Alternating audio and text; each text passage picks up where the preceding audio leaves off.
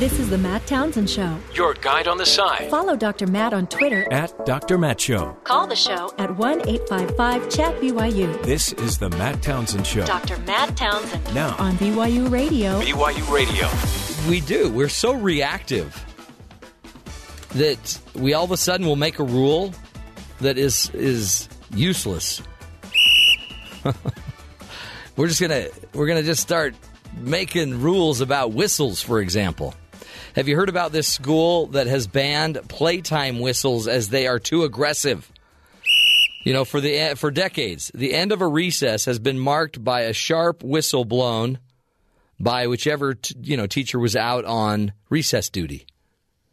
And before anyone had ever thought about it, we used to blow whistles and kids would just pay attention to the whistle and it worked, right? But St. Monica's Catholic Primary School in England has done away with whistles. They're worried that the sound of the whistle might be too aggressive or annoying. I feel aggressed. Yeah. Children now have to watch out for their teachers putting their hand up. So now they just are constantly watching their teacher, and when she puts her hand up, that means, time to come in. So what we wanted to do as a show is we wanted to put together some other sounds and just test them out on the playground with a bunch of kids. So we have a live video feed of a playground with kids. This is Dilworth Elementary in Salt Lake City, Utah. Look at the kids having so much fun. Let's just test a bunch of different sounds and see if any of these sounds get the kids' attention, like the whistle did, okay? What's the first sound, Ben? Okay, so an air raid sound. Nope, looks like the kids are still playing. Yeah, no. See, back in the 50s and 60s, that sound right there would have you duck and cover. But not today. What's another sound here? Mario Brothers. Nope, they're still playing. Yeah, the kids didn't even hear that one. In my day, that would have shut everyone up, right? What other sounds we got? Yeah, no. See, that would get me every time. The old Hot Pocket sound. I was pretty confident with that one. That was nothing. Any other sounds? Foghorn, which less aggressive, but not very. But effective. if you're a seaman, you know that sound, and you come in. Yeah, time to watch out for the shore. Any other sounds?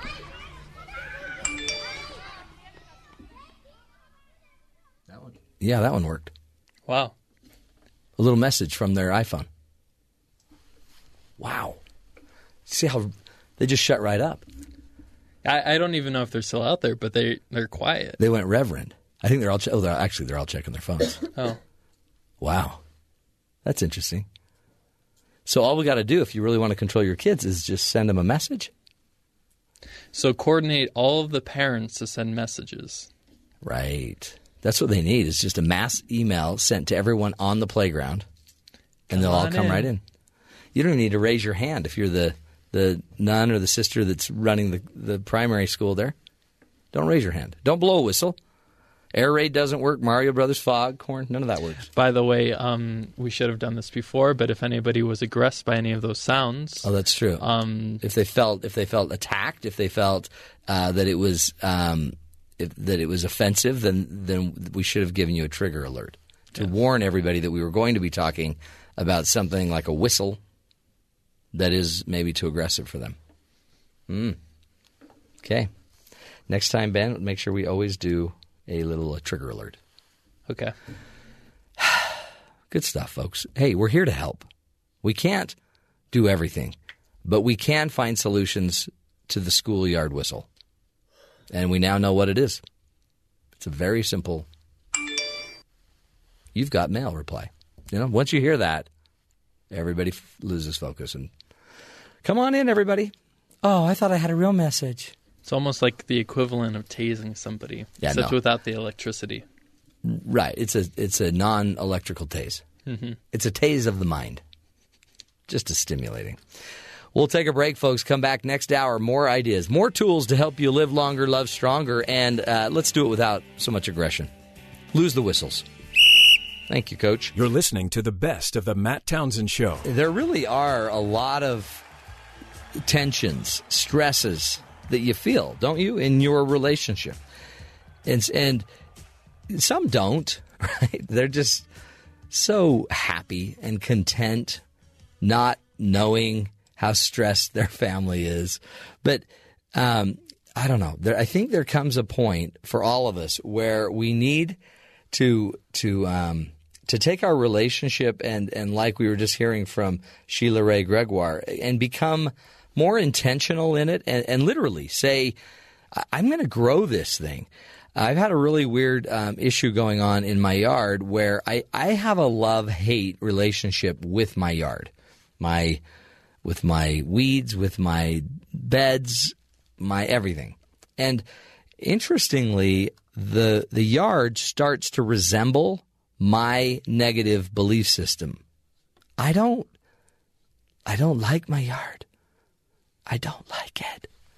And it doesn't look good, so it's now retaliating. Except for, here's the deal. This year, my wife somehow has been able to get me more involved in the yard, like in the weeding, and get me to become more a part of it. And I've noticed that as I've changed my view about it, that it's not just something to hate. It's probably my yard is something to work with, to understand, and in certain places control. Then it makes my life a little bit easier. So as I get my boys up, or my wife helps us all get up to go out and weed, after doing that for a month, once or twice a week, you start to really make your yard look good. And you start making a dent in the things that you didn't like.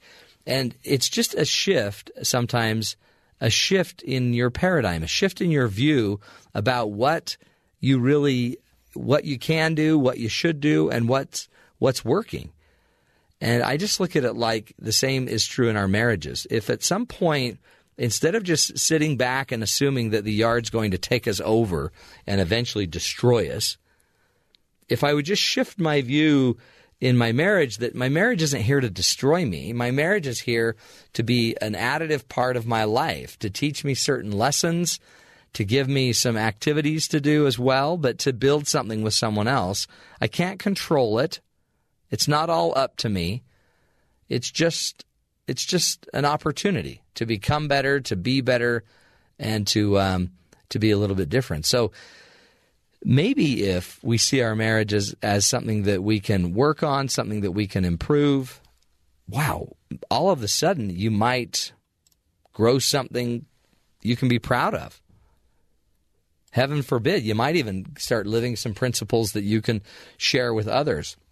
So one of the rules that I would, or principles that I would try to live by, and a thought that I would try to blow up if I could, is that lasting love shouldn't be this difficult.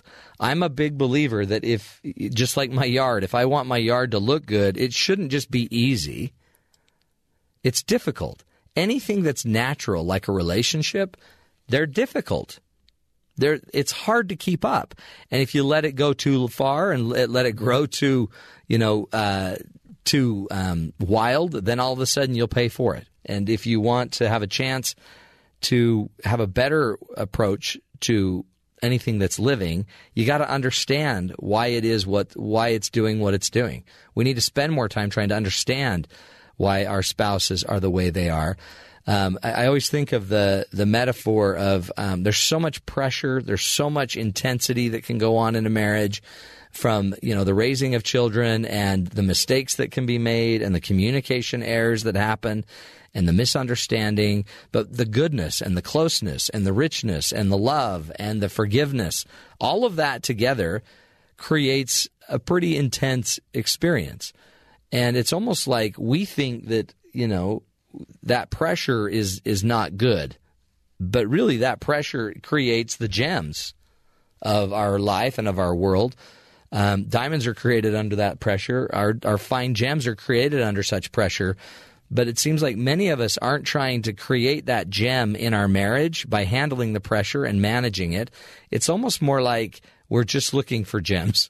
We want to go find the perfect marriage partner and marry that person, just like picking up a diamond off the ground and just not even realizing what it took to make the diamond. I think our responsibility here is with each other is to learn how to make beautiful gems and to turn a marriage that's full of pressure and perfect, idyllic opportunities to create something beautiful, and then we ought to create those beautiful things. One of my favorite just authors is Neil Maxwell, and he said that this world is like a laboratory, and the people in our lives are the clinical material. Our relationships are the clinical material. So one thought I feel that I need to work on, I'm sure you might feel it as well, is that lasting love shouldn't be difficult. It should be difficult. Get used to that idea. It's not here to just be easy for you. It's not here to always be perfect. You need the imperfect times to make the gem. Another idea we need to blow up is that I know who my partner really is. And I hate to be, the negative Nelly here, but you have no clue who you're married to. And by the way, neither do they. They don't even know who they are.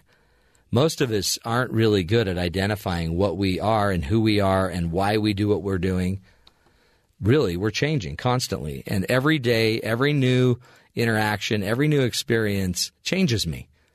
So you can be as frustrated as you want for why your partner does what they're doing, but before you try to just assume you knew them and now they've changed, why don't you go figure out why they're changing? Go figure out what is the draw for why they're, moving away from being as religious as they used to be, or why are they struggling so much, at work and want to change their job so quickly. Don't just assume. You wanted to be a lawyer since I first met you.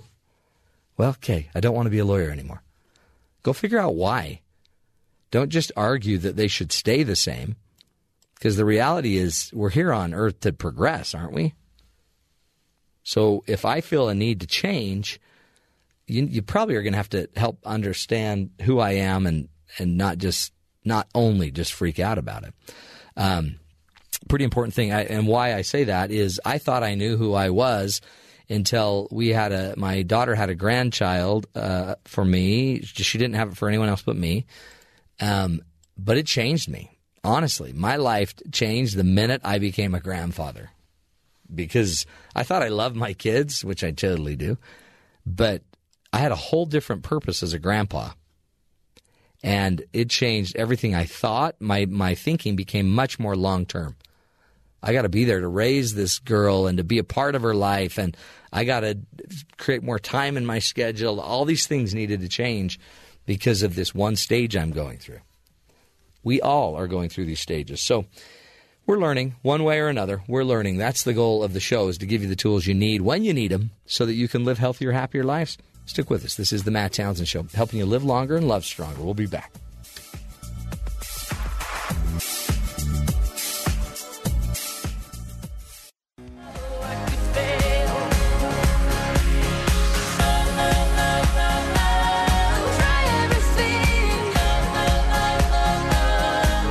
Welcome back, friends, to the Matt Townsend Show.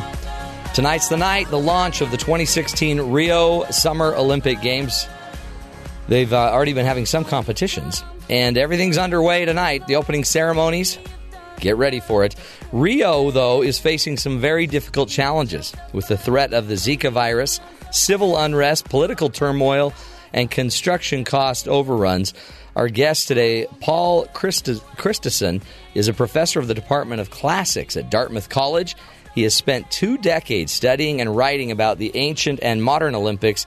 Dr. Christensen feels that the games have become too big, and has put together some ideas on how to adjust the games so they can be better managed by all the other countries in the world.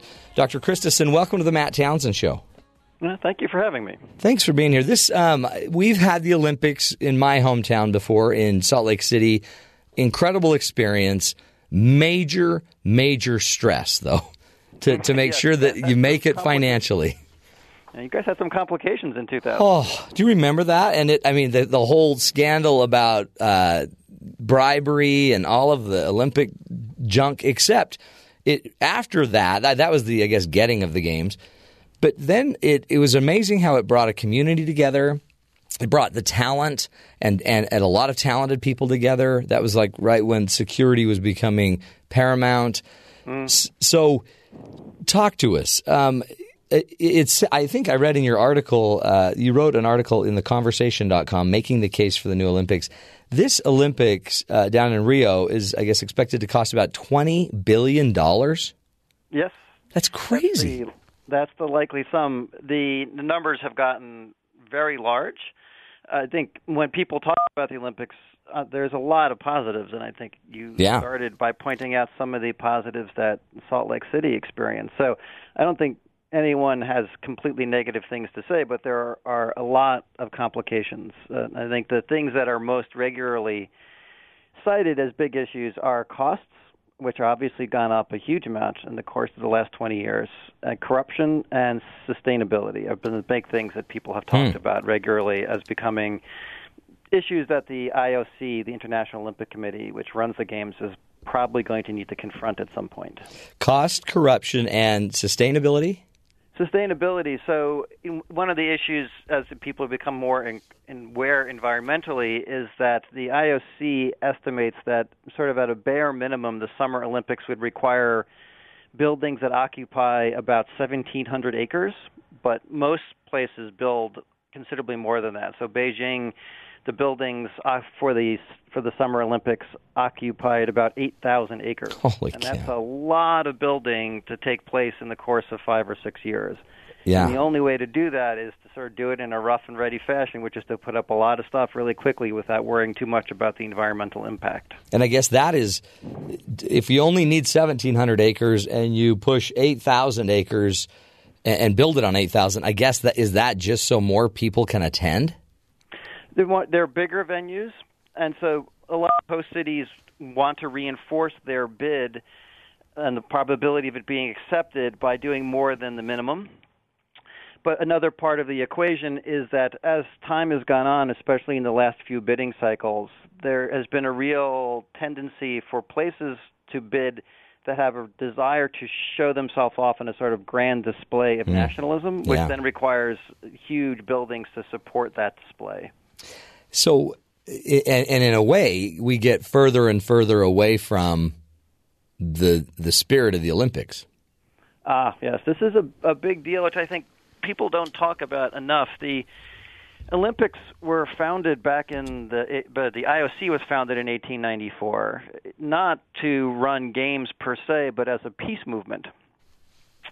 This came out of the time in Paris in the late 19th century when there was a real emphasis on trying to find ways for countries to get along, and the sort of guiding light behind the IOC was a guy named Pierre de Coubertin. He was very involved in peace movements, and his idea was that if we had big international sporting events, what would happen is that we would bring together people from all over the world, and there would be an emphasis on inclusion and settling things peacefully and fair play, and that this would help promote world peace.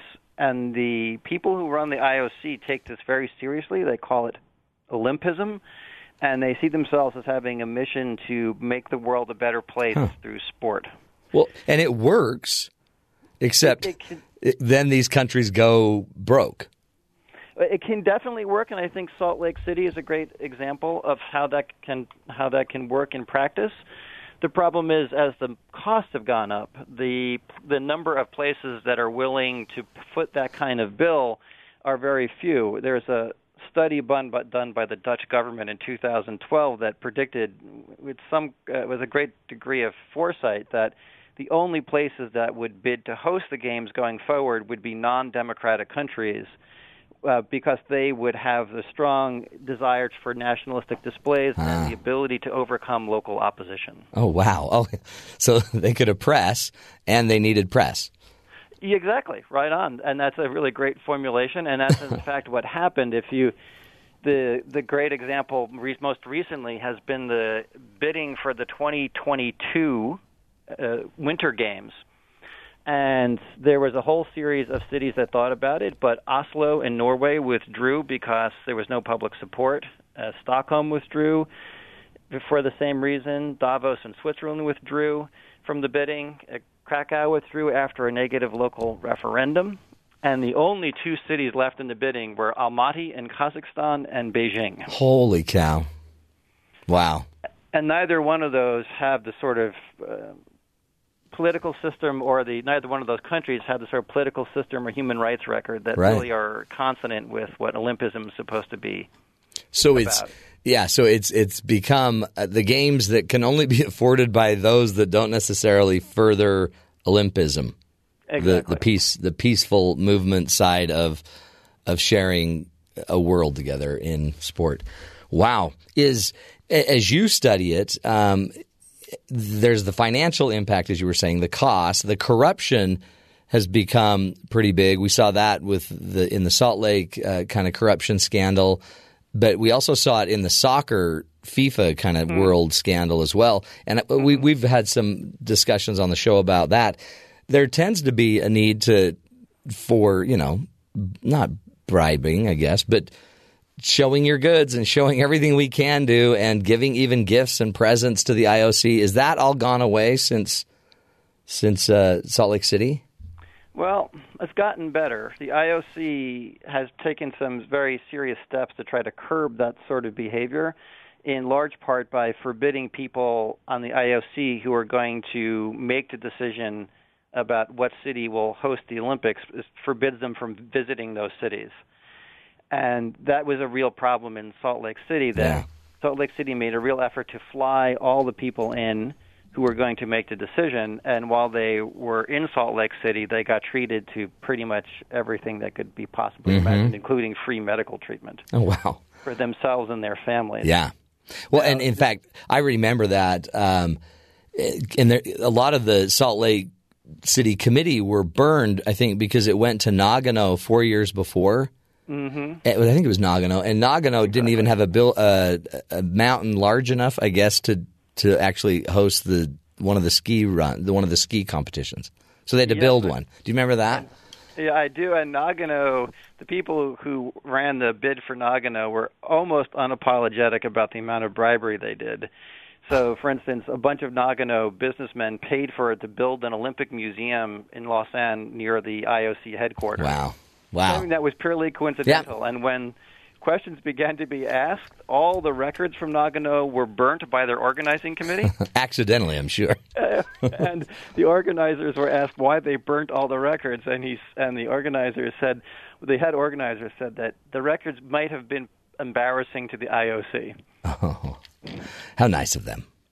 Now, some of this has gone away, but interestingly enough, Tokyo, which is going to be the next host for the Summer Games, is undergoing its own scandal, evidently, that the bid committee for Tokyo spread some money around to some of the IOC decision makers. And so it's gotten better, but when there are such huge sums of money floating around, in very short spaces of time, in systems that are not regularly functioning. In other words, it's not a regular government institution where you could put administrative procedures into place that function over decades. Right. In those sort of circumstances, it's really hard to keep people from misbehaving, at least on the edges. And you're also blending and merging multiple cultures. I mean, right? It seems like certain cultures, they just play by different rules. And it doesn't. I mean, on the IOC level, they can't do that. But it seems like it's still it was culturally more acceptable, even when I lived abroad, to pay to not get a ticket instead of getting a ticket and going to pay. Anyway, it sounds weird, but attitudes vary a lot. I mean, this is not something we need to talk about today. But the other issue of corruption is the spending of the money in the host city. No, get to that, because doesn't that then lead to your sustainability issue, where we build these huge things that we can't sustain over time. The costs go in all sorts of different directions. One, just to tidy up on the corruption end of things. You know, the Sochi Olympics evidently cost about $50 billion. No one really knows. Wow. It's an extraordinary sum of money. Just for comparison, Salt Lake City probably cost about $3 billion. But one of the big issues with Sochi is that a lot of the money just disappeared. You know, either it was spent on construction projects that were never completed, or weren't completed very well, and some of the money evidently just vaporized.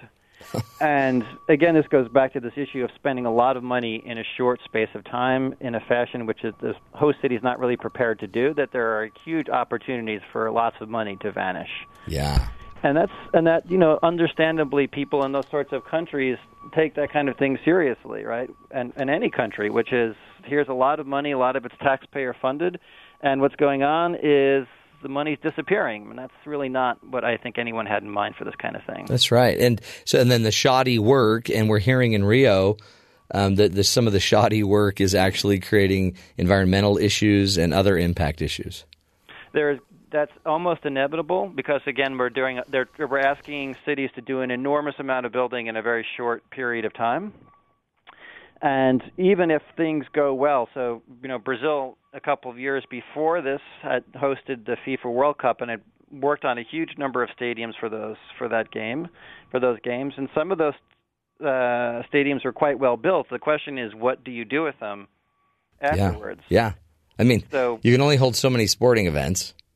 Yeah, so Brazil thought they were going to use all these soccer stadiums later on, but so, for instance, one of them they spent $400 million on is being used by a second division soccer team that seats 1,500 people for their games. And so they didn't need a $400 million stadium to play for this team. See, that's what we will have to take a break, Paul. Come back. I want you to tell us, what are some of your solutions? I think the ideas you're pushing forward are innovative, and I mean, I'm sure you'll get major pushback, but I think the reality is we don't need to keep doing it the way we're doing it, or we're going to keep getting the chaos we're getting.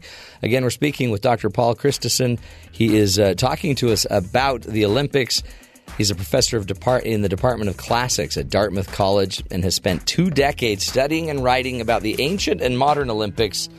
Stick with us, folks. We're going to come back with some solutions, some proposals from Dr. Christensen on what we could be doing with the Olympics. We'll be right back.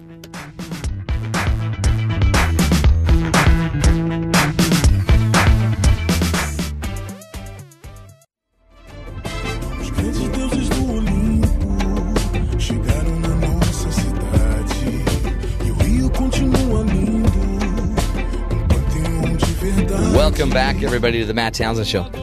The music, by the way, part of the theme music to the Rio Olympics. We didn't even talk about that. Another expense. You've got to get the right music. Joining us is Dr. Paul Christensen, and he is a professor in the Department of Classics at Dartmouth College. He spent the last 2 decades studying and writing about ancient and modern Olympics. He also has an expertise in ancient Greek history, with a particular focus on Sparta. That's what we need, Dr. Christensen. We need the Spartans back for a minute to help sort through some of our issues here. They did have a well-deserved reputation for doing things in very simple fashion. Yeah, I bet they've got a lot of other history we don't know about, too, that you could eventually enlighten us on. What do we do going forward? The Olympics, they're beautiful. They have an incredible spirit and opportunity, a really powerful way to create peace, as they were kind of designed to do. But they're in chaos with cost issues, corruption issues, sustainability issues that you've taught us about. What do you propose going forward? How could we mix it up and still get the same spirit, the same opportunity, but spread out the risk maybe? Sure. So the starting point is to think about where the costs are coming from for running the Olympics. And they're generally divided into 3 buckets. The operating budget, which is what it actually costs to administer the games. But in addition to that, there's the 2 things. One is to build venues, and the other is infrastructure. And that's where most of the expense comes from, to build all the venues, all the stadia and swimming pools and canoe courses that one needs for the Olympics, and then all the infrastructure to move around 600,000 or 700,000 people, in addition to the regular population of the city. And so the piece that I wrote for the conversation is advocating a very different model for the Olympics, in which each individual sport went to a different city, so that instead of having all 30 or so Summer Olympic sports held in Rio de Janeiro, for example, there would be 30 different host cities, each one organizing and administering just a single event. Yeah, and a lot of those cities wouldn't have to build, right? They'd just have to clean up their site. One presumes that for the cities in this sort of system that would bid because they already had most, if not all, of the appropriate infrastructure in place. And so that the venues were there, and there would be very, very many fewer people in each given city, so that the venue would be in place already. It would need very little work, and the infrastructure would need to be entirely rebuilt. So the cost would drop radically for hosting for the host city. That there has been a lot of talk recently too. I've heard about. You even mentioned Stockholm and others that were maybe thinking of going back and looking for a second chance to host the Olympics because they've already got it. They've already got the system set up and the venues they need. So one proposal is yours where you spread it out over I guess the 30 venues or the 30 different sites. Or couldn't we just go back to the same old cities and have every country basically create 2 or 3 Olympic venues sites that just rotate through? That's a possibility. You know, when the first Olympic Games were held in 1896, the first ones run by the IOC, they were held in Athens, and the Greeks at that point had put a lot of effort into building the appropriate facilities, and they really thought that they were going to get to keep the Olympics permanently. But the IOC decided to move the Games, the idea being that it's supposed to be a global event. It's supposed to be an event which involves everyone in the whole world and sort of pulls us together as a species so that we all learn to get along. And they were very reluctant to give a permanent home to the Games because they thought that was antithetical to their idea of trying to bring everyone together. So I'm not sure that given the goals of Olympism that building 2 or 3 permanent venues, permanent settings for them is really what they have in mind. They really do want to try to make it a global event. In that sense, very different than, for instance, FIFA, which is held from a limited number of countries in a single country. Right. And I guess you could do it by continent, 2 or 3 per continent, rotate through the continents, or isn't technology, you mentioned that earlier, can't we use technology better? Like your example, if you spread it out over 30 different venues, use the technology to create the unity. Absolutely. So this is one of the points that I was arguing in the piece, is that when the Olympic Games were founded in the late 19th century, in order to participate in any sense as a spectator or an athlete, you needed to be in the site. There was no anything resembling the media that we have today.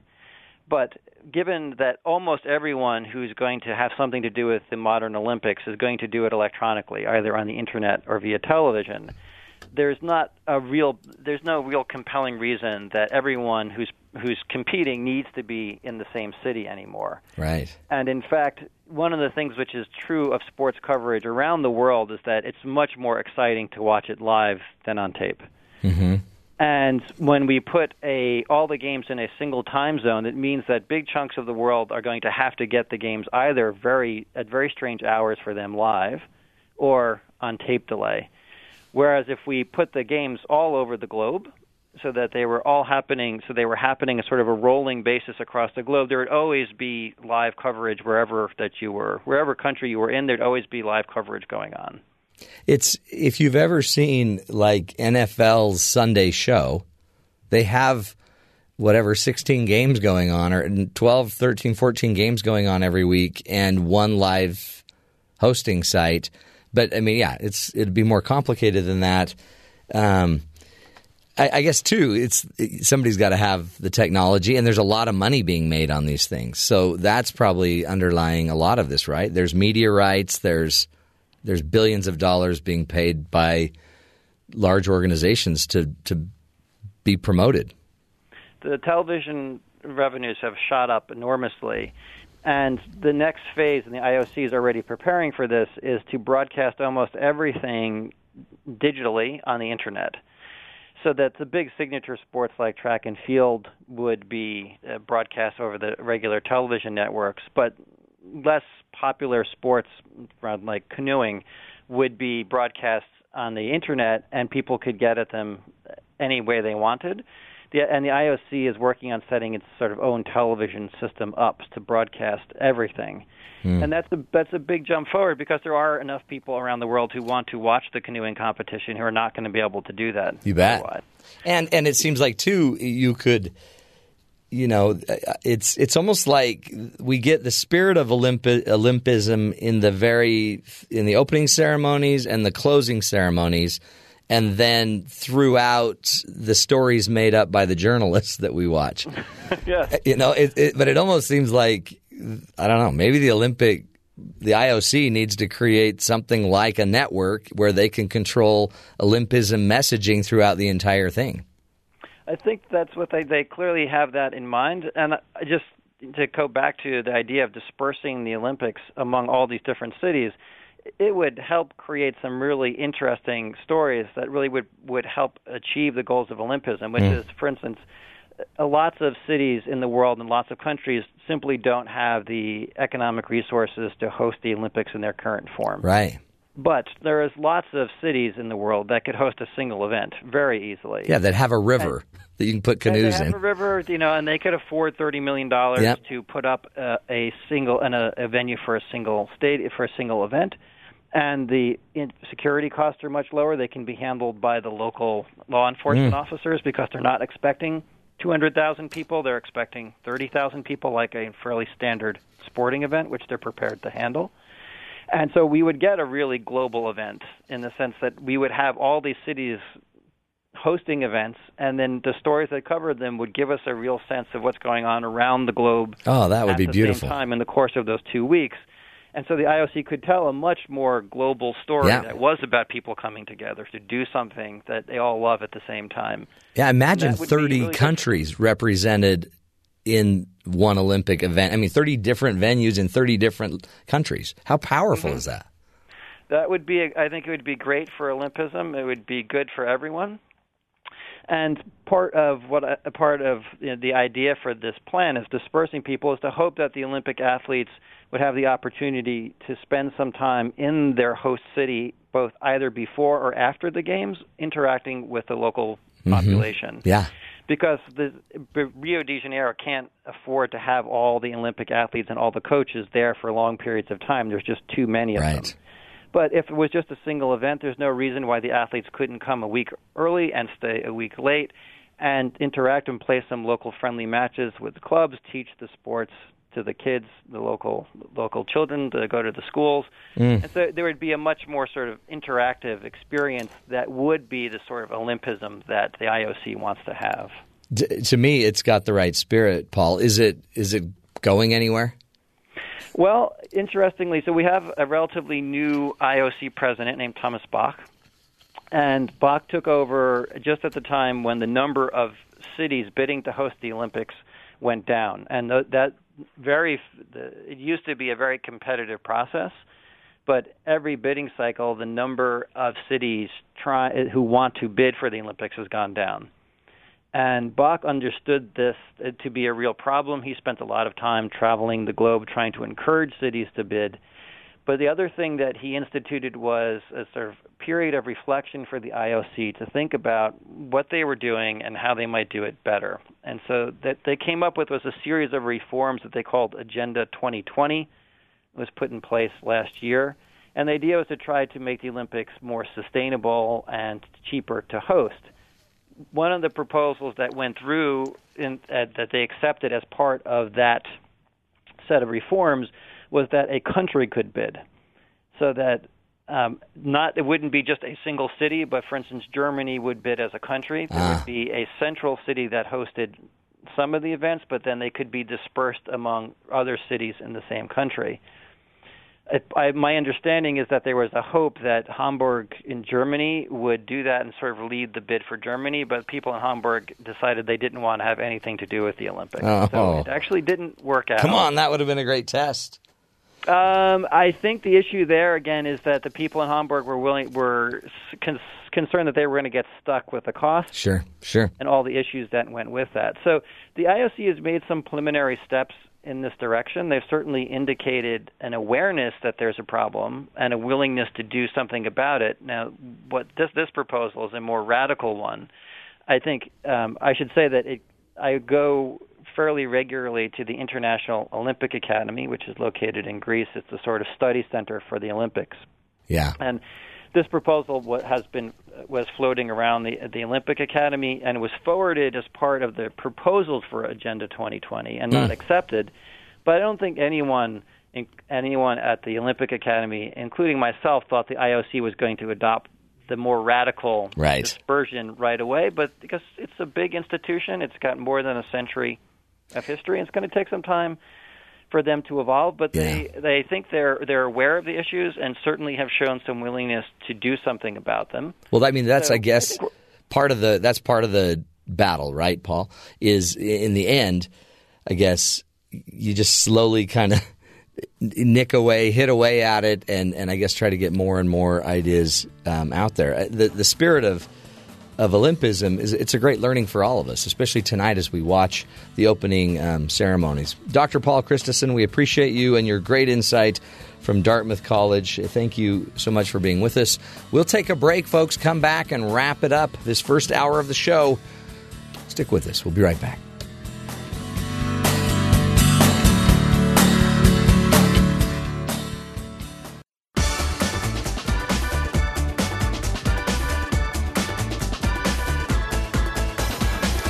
Welcome back, friends, to the Matt Townsend Show.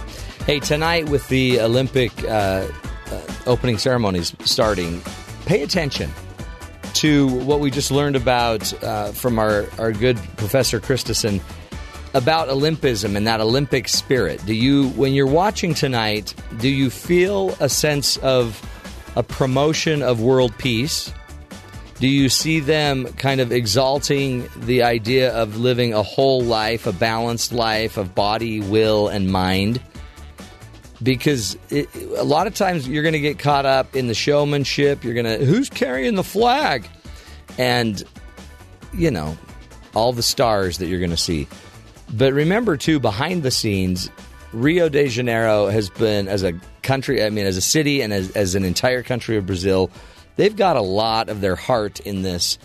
And there's going to be bad press and Zika, for heaven's sakes.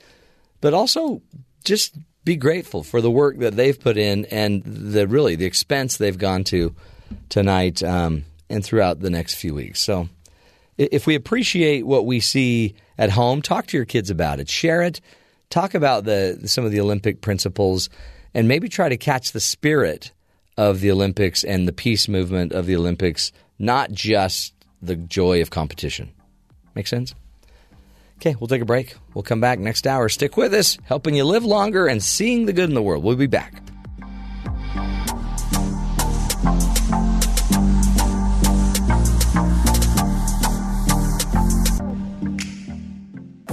This is the Matt Townsend Show. Your guide on the side. Follow Dr. Matt on Twitter At Dr. Matt Show. Call the show at 1-855-CHAT-BYU. This is the Matt Townsend Show. Dr. Matt Townsend. Now on BYU Radio. BYU Radio. For some of you out there that really like being the pessimist, you might be sitting here thinking, this is just all too positive. I can't stand this guy. The reality of what we're finding is, and remember, for years when we were studying psychology, we would study it through kind of a lens of abnormal psychology. We would only study people that had major, abnormal issues or things that they were dealing with. We would talk and focus about those that would hear things, those that would couldn't keep a job, those that were constantly having problems.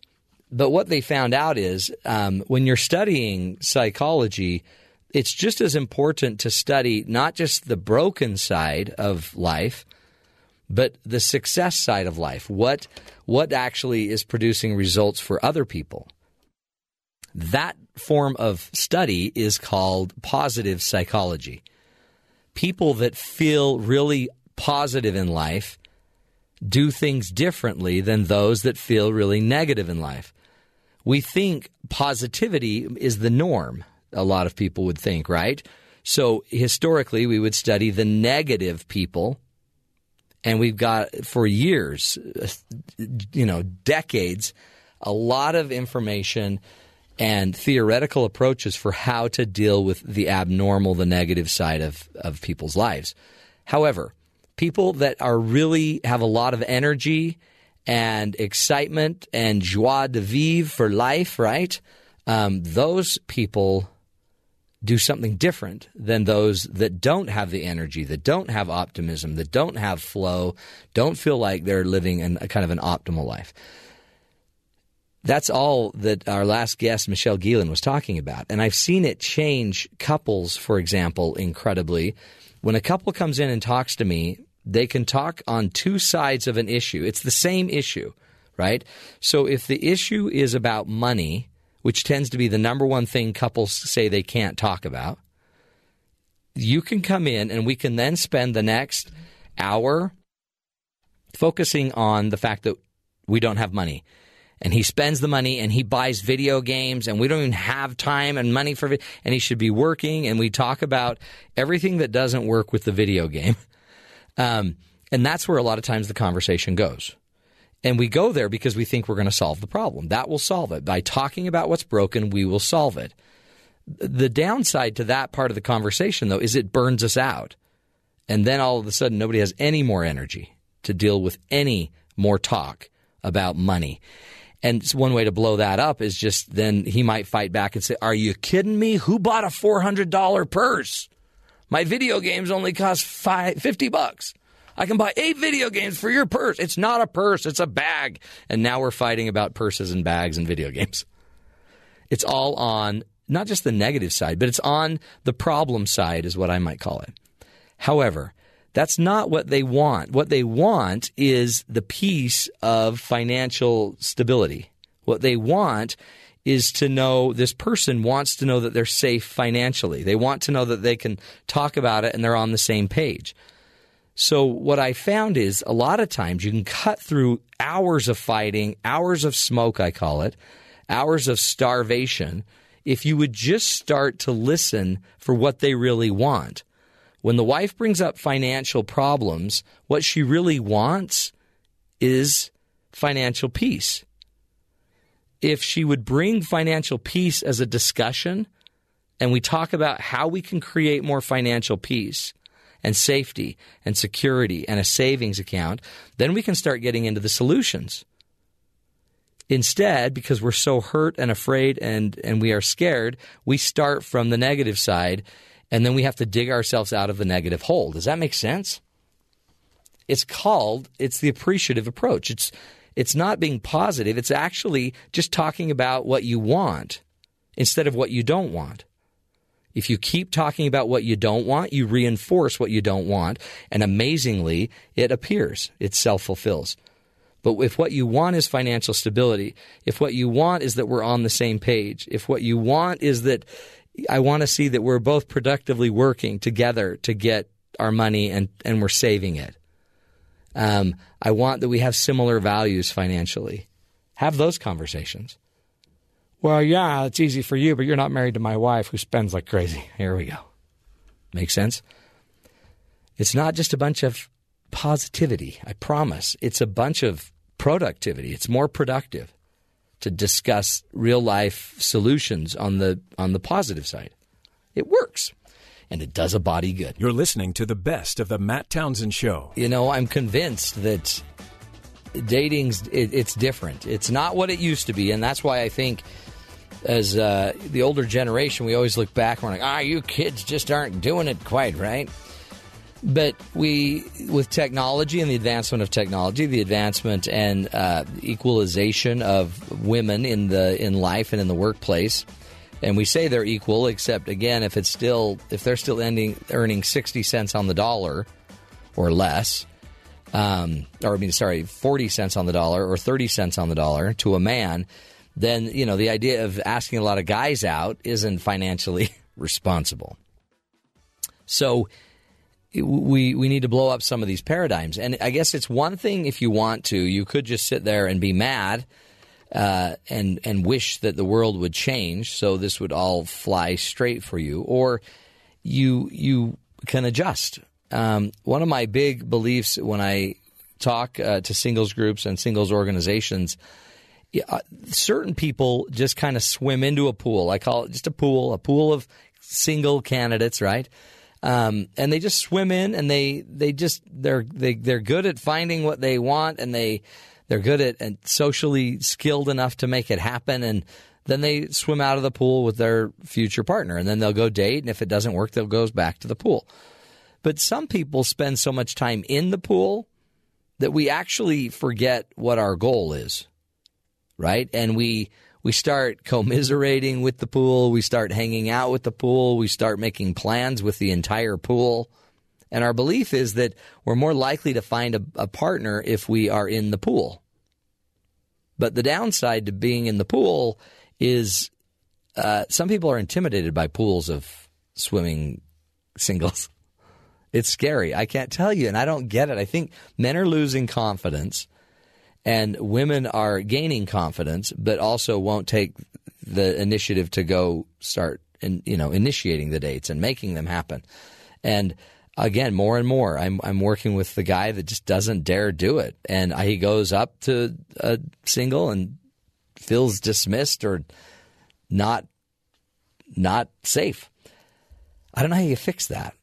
And so I think what people do is they fall back on something that's a lot safer for them, which is an app. And then all of a sudden they might join into kind of more of a hookup culture where I don't want to date you, but we could go meet and maybe kiss, make out. But don't make me relate to you. Don't make me find out about your family. I don't want to meet your dad. And so we got to be careful. If you're in that hookup culture, you're going to be hurt, right? And you're not necessarily learning how to create a more intimate, deep relationship.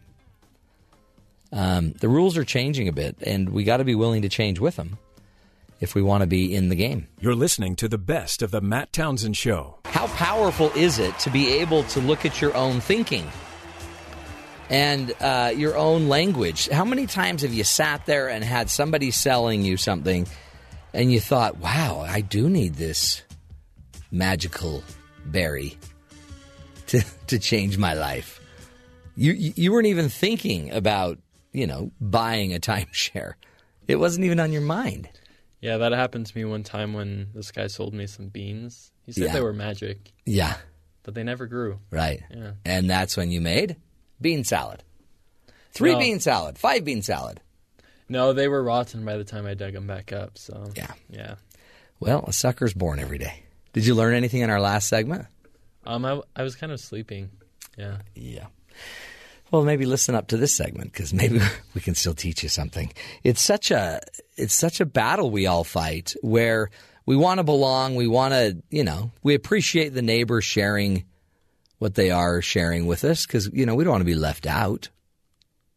Except sometimes we do.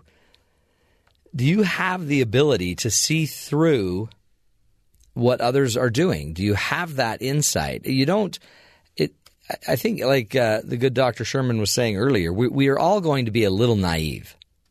It's part of humanity. But you don't have to be a whole lot naive. And if you've been kicked in the head before, you don't have to offer your head for more kicking. We can start to notice the trends, notice the words, notice the content that people are sending us. And even as you listen to the political rhetoric, can you find an exception to what Donald Trump is saying or to what Hillary Clinton is saying? Is there an exception to this? Can your opposition, for example, use the idea that they could build walls to keep Americans out? Yeah. If your opposition could use the exact same fact or point, then you're probably starting to just jump on the rhetoric bandwagon. I get it. It's exciting. It's powerful. It's what you want to be a part of a movement. You want to be a part of change. But just because it's stated strongly and factually doesn't mean it's actually factual. You can believe something, very strongly. Think about it. When was the last time you actually totally believed something and then found out it not to be true? And it's hard because in order to do this, we have to open our minds up. And it's called critical thinking. And one of the things I think we battle as a country is I don't know that we're really great yet at teaching people to be critical thinkers. Yet we live in an internet world where not being able to think critically could be to your detriment. right? Because otherwise you're just going to keep drawing back to the same well of information. And it doesn't make it one way right or wrong. It just makes it not complete. So one of the words that I've been looking up and recently studying is a little bit about the word perfect or perfection, which I found to mean more than just that you are absolutely without flaw. It might also mean that you are just more complete, more whole. Whole means healthy. And a lot of our interpretations, as Dr. Sherman was talking about, most of our interpretations of other people, of other groups of people, of most of our prejudice, most of our assumptions and interpretations are not whole. They're not complete. For every person, Muslim, you talk about in this world that is going to come in and try to kill us, I can show you a million exceptions. There are just as many exceptions to the rule as you can find. So be careful. Look for whole answers, complete answers. Watch your bias and watch how strongly you argue something. Because many times, even though you feel you're completely right, you're going to find out you're not. There's still more you're missing. Let's open it up, broaden it up. We'll take a break. This is the Matt Townsend Show. Stick with us. We'll be right back.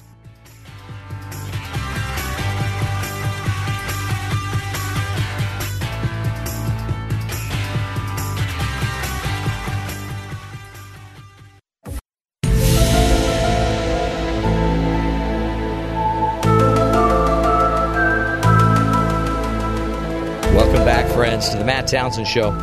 Look up in the sky. Is it a bird? Is it a plane? Well, we're not sure. Unidentified flying objects, or UFOs, and their extraterrestrial pilots have been disproved, or have they? One presidential candidate has said they'll release whatever they find. Here to discuss why America's flip-flop belief in UFOs and the presidential candidate who may support further research is Professor Joseph Laycock. He's an assistant professor of religious studies at Texas State University.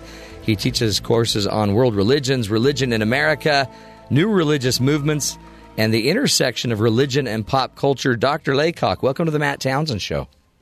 Well, thanks for having me. It's a pleasure to be here. Great to have you. We've been hearing a lot about the Star Wars kind of belief system as a religion, and the Force and Jedi practices, and then also more and more, I guess, kind of extreme religions like forecasting. I guess it's probably been commonplace historically, the end of the world and extraterrestrials. What is going on when it comes to UFOs today and people believing in them more and more? Well, the piece that I wrote for the conversation was addressing an older piece that came out in 2006, and it said basically nobody believes in UFOs anymore, and that's because of the Internet, because on the Internet you have enough people talking that reason always wins in the end. And so people who believe in UFOs, once they go online and they meet the rational, skeptical people, they can't deal with their arguments, and so UFOs die out.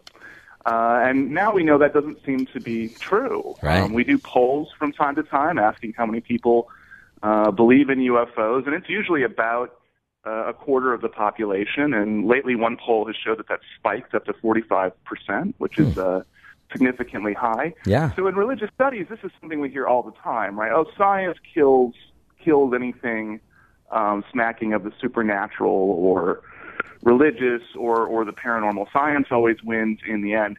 And what we keep finding in sociological studies of religion is that simply isn't true, right? An individual church might lose some of its clout, but something else will come up and take its place, even if that's something like saying you're a Jedi, right? Even if it's something that comes from pop culture. But it's like it's a new mythology. So you're kind of saying it rotates, huh? That I guess religions, this becomes a replacement for people's religions as kind of a mythology they can believe in. That's right. And I should say something. I got some nasty emails over this article from some UFO researchers, and somebody even put on Reddit, Laycock thinks if you believe in UFOs, you're dumb. I don't say that in the article. I don't think people who believe in UFOs are dumb, and I am not qualified to assess what people are actually seeing, right? That's a scientific question. I study culture, not natural phenomena. So when I say mythology, I don't mean in terms of it's a myth, it's not true. I mean it's a story to live by. Yeah. Right? Just like the book of Genesis is, amongst other things, whether you believe it's a historically true story or not, is a story about the nature of human innocence and obedience and all these other sort of important questions. So in that sense, the idea of UFOs are kind of a story to live by, right? What is our place in the universe? And so when the UFOs began to be seen in really around 1947 was sort of considered to be the beginning of this phenomenon. It was tied up with the Cold War, with people worried about nuclear weapons and the end of the world. And there were UFO religions. People began saying, the UFOs have come to help save us from ourselves. They've come to prevent nuclear war. And certain people said I can talk to them telepathically, or they visited me in my home. And they actually began really fully organized UFO religions by the 1950s. Isn't that interesting? And it's also funny that the feedback you got about people who believe in UFOs are stupid. Well, that same claim of people that believe in religion, many would say are stupid. And so it parallels, right? It does parallel, and I think that both of these emails that I got, they began, UFOs aren't a belief, right? They're something people either are convinced by the evidence or they're not. So the real objection was, you're in religious studies, right? You have no business talking about UFOs because that's a fundamentally separate phenomenon. But there's no actual definition of what constitutes religion and what doesn't. So, right. I mean, it's a belief I set, freedom right? To study whatever interests me. Exactly. Because who would have ever thought that a Star Wars story would have eventually become a belief system, and or even a mythological have a mythological faith following. So, talk about it. Talk about who's the presidential candidate, by the way, that would release the UFO information. Well, it's no secret, right? Hillary Clinton went on the Jimmy Kimmel show and said, if I am elected, I'm going to find out what's going on at Area 51, and I'm going to disclose. And some people that the Clintons have been tied to are kind of interested in lobbying for the government to reveal whatever it knows about UFOs, assuming it does know anything. So what's interesting to me is that in the past, political candidates who have talked about UFOs, even very minor things like the Phoenix Lights incident, some strange lights were seen, and a candidate said we should put together a committee and find out what those lights were. I don't think that's unreasonable. Right. But usually in American politics, or at least in the past, if you did that, your opponent might, show up with tinfoil hats on their head and really take you to task, right? Really try to portray you as crazy. And with Clinton, for whatever reason, that didn't happen. So that means that our conversation about these things has shifted, and maybe you don't sound crazy if you talk about finding out what's going on in Area 51 or things like this. So that's politically significant. I think that's interesting. That is. What else are you learning? Like when you see it as a it's because it's a cultural phenomenon, and as you're explaining, since the 40s on. It started kind of as a fear movement, aliens coming to invade, the Cold War kind of, terror behind it. And then now where we could, and then, weird, you're just weird if you think of UFOs. You're an idiot if you believe in UFOs, to today where a presidential candidate's talking about it. What's happening to the rest of the population? Is it the internet that's starting to further this mythology, or where's that coming from? I think the internet definitely plays a factor. I don't think that the internet leads to people ceasing to believe in paranormal phenomena at all. I think anyone now can go on YouTube and look at all kinds of videos of allegedly paranormal phenomena and decide what they think is happening. I think it's a huge platform for disseminating things like UFO sightings and so forth. So I think that the internet is definitely fueling sort of what's sometimes called re-enchantment, right, in the sociology of religion, a renewal of paranormal ideas. The other thing that's interesting is that, when people claim science is killing religion, one thing that seems to be happening is individual churches don't have the same kind of influence that they did in the past. We have data showing church attendance at sort of the major mainline Protestant churches is down, and that seems to coincide with more people believing in so-called supernatural or paranormal phenomena, partly because the churches were condemning this sort of thing. Right? Mm-hmm. The churches were saying, don't go ghost hunting, right? Don't read books about ESP. This is superstition. This is not what we should be doing. So ironically, if science has weakened the institutional churches, it's kind of freed people to explore these things without anyone kind of looking over their shoulder. Yeah. Is there an inherent kind of human need to believe in something bigger than us? I think that there is, and this is a question in religious studies. Mircea Eliade was sort of a founder of religious studies in the 1960s, and he coined the term homo religiosus. Right? He really believed that human beings have this driving goal to kind of impose order or meaning on the universe, and so science is very good at answering kind of why questions, but can't answer sort of it can't sort of organize the world, can't tell us our place in the universe. So that has to come from something else. And for religious people, it can come from their religious tradition. And for people who are kind of spiritual but not religious or just sort of seekers, that can come from a wide variety of sources. And I think the possibility of life on other planets or UFOs can be one of those sources. It's fascinating. And as you think about the mythology, the ufology, I think they call it, does it break also into camps, like other religious movements or other, mythology? Does it break into different types of ufologists? Absolutely. So, when you had the first reports of UFOs in the 40s and 50s, the assumption, including from people like the U.S. Air Force, was these are physical metal crafts, and they could be from another planet, although I think the Air Force was more concerned that they could be Soviet, right? That could be some kind of secret Soviet plane. And after a while, some people in the UFO field, like John Keel, who was featured in the movie The Mothman Prophecies, and Jacques Vallée, said, I think what people are seeing is real, but I don't think it is a mechanical craft that came through from another planet. I think that these are kind of more spiritual entities, right? That they kind of exist in another sort of parallel dimension, and they can somehow become physical and then disappear. And so John Keel, who began as a UFO researcher, by the end of his life said, I'm a demonologist. Oh. Right? And I'm trying to figure out that UFOs and religion may not be two separate phenomenon after all. What we call UFOs today may have been angels or apparitions of the Virgin Mary or demons in the past.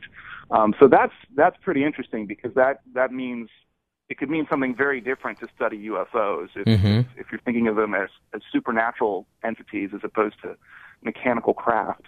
It's so interesting, too, because everyone's just trying to make meaning, right? They're trying to make meaning for their life and for these experiences that some have had. They're trying to make it fit some knowledge base that they may not have, a nail to hang it on. That's right. In a weird way, what we do in religious studies is not so different from what some of these ufologists are doing. So if you watch shows like Ancient Aliens, and they are looking at these ancient cultures around the world, and they're trying to show that basically everything impressive that humans have ever made has been produced by alien visitors. But they're looking for patterns, right? They're looking across cultures, and they're trying to find some kind of theory that unites everything. And in a way, that's kind of what religious studies is, right? We sort of assume that there's this thing out there called religion, that probably every culture has it. And then we go looking for it, and we make claims about what we found, and then we fight each other about it. We say, no, your theory is wrong. It's not like that. It's more like this. So in a weird way, we are kind of cousins to the ufologists trying to make sense of the world. And I like that. I mean, I like, too, that you can put it in the same category as, in mythology and trying to forge some, I guess, pattern that we can live by. We'll take a break. We're speaking with Dr. Joseph Laycock all about ufology and how it might be becoming a new mythology or a new religion, even in some ways of stating that. We'll take a break, come back, continue the discussion. This is the Matt Townsend Show. We'll be back.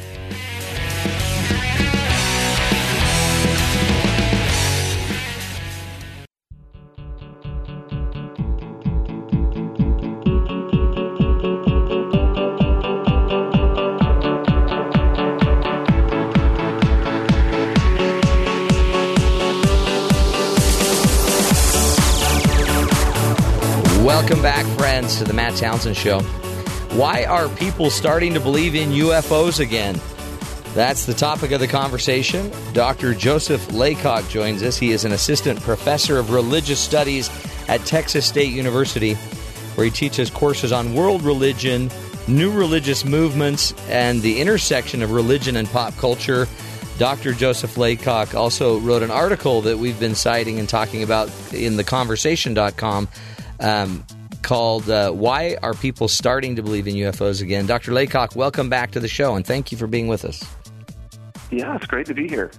Interesting subject because you are a religious studies professor, but what you're telling us is that the UFO phenomenon and people believing in extraterrestrials and chasing the UFO stories and, I guess, mythology, it is paralleling kind of the creation of religion. And I looked up UFO religion on Wikipedia. There are many religions that are already kind of cited as being UFO religions. One that many may not necessarily think about as that is Scientology. That's right. Yeah, Scientology is, a pretty controversial religion and very secretive. And of course, because you're secretive, people can kind of say whatever they want about it. But right. The founder was a science fiction writer, right? L. Ron Hubbard wrote science fiction, wrote kind of space opera sort of stories long before he founded the Church of Scientology.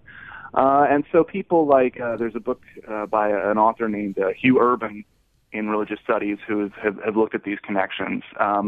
But supposedly at the higher levels of Scientology, some of these stories by L. Ron Hubbard are kind of taken more literally. So when you see people online talking about an alien named Lord Xenu in kind of Scientology literature, this is supposedly from one of L. Ron Hubbard's stories that you may or may not sort of learn about in the upper echelons of the Scientology movement.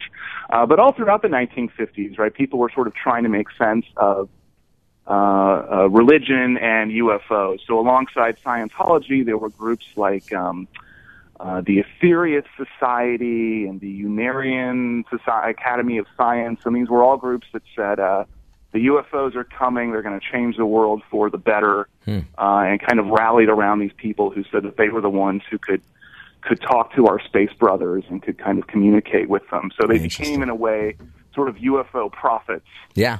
And I think that some of the kind of hardcore UFO researchers are very embarrassed by these groups. Right. And say, which is why you got the pushback.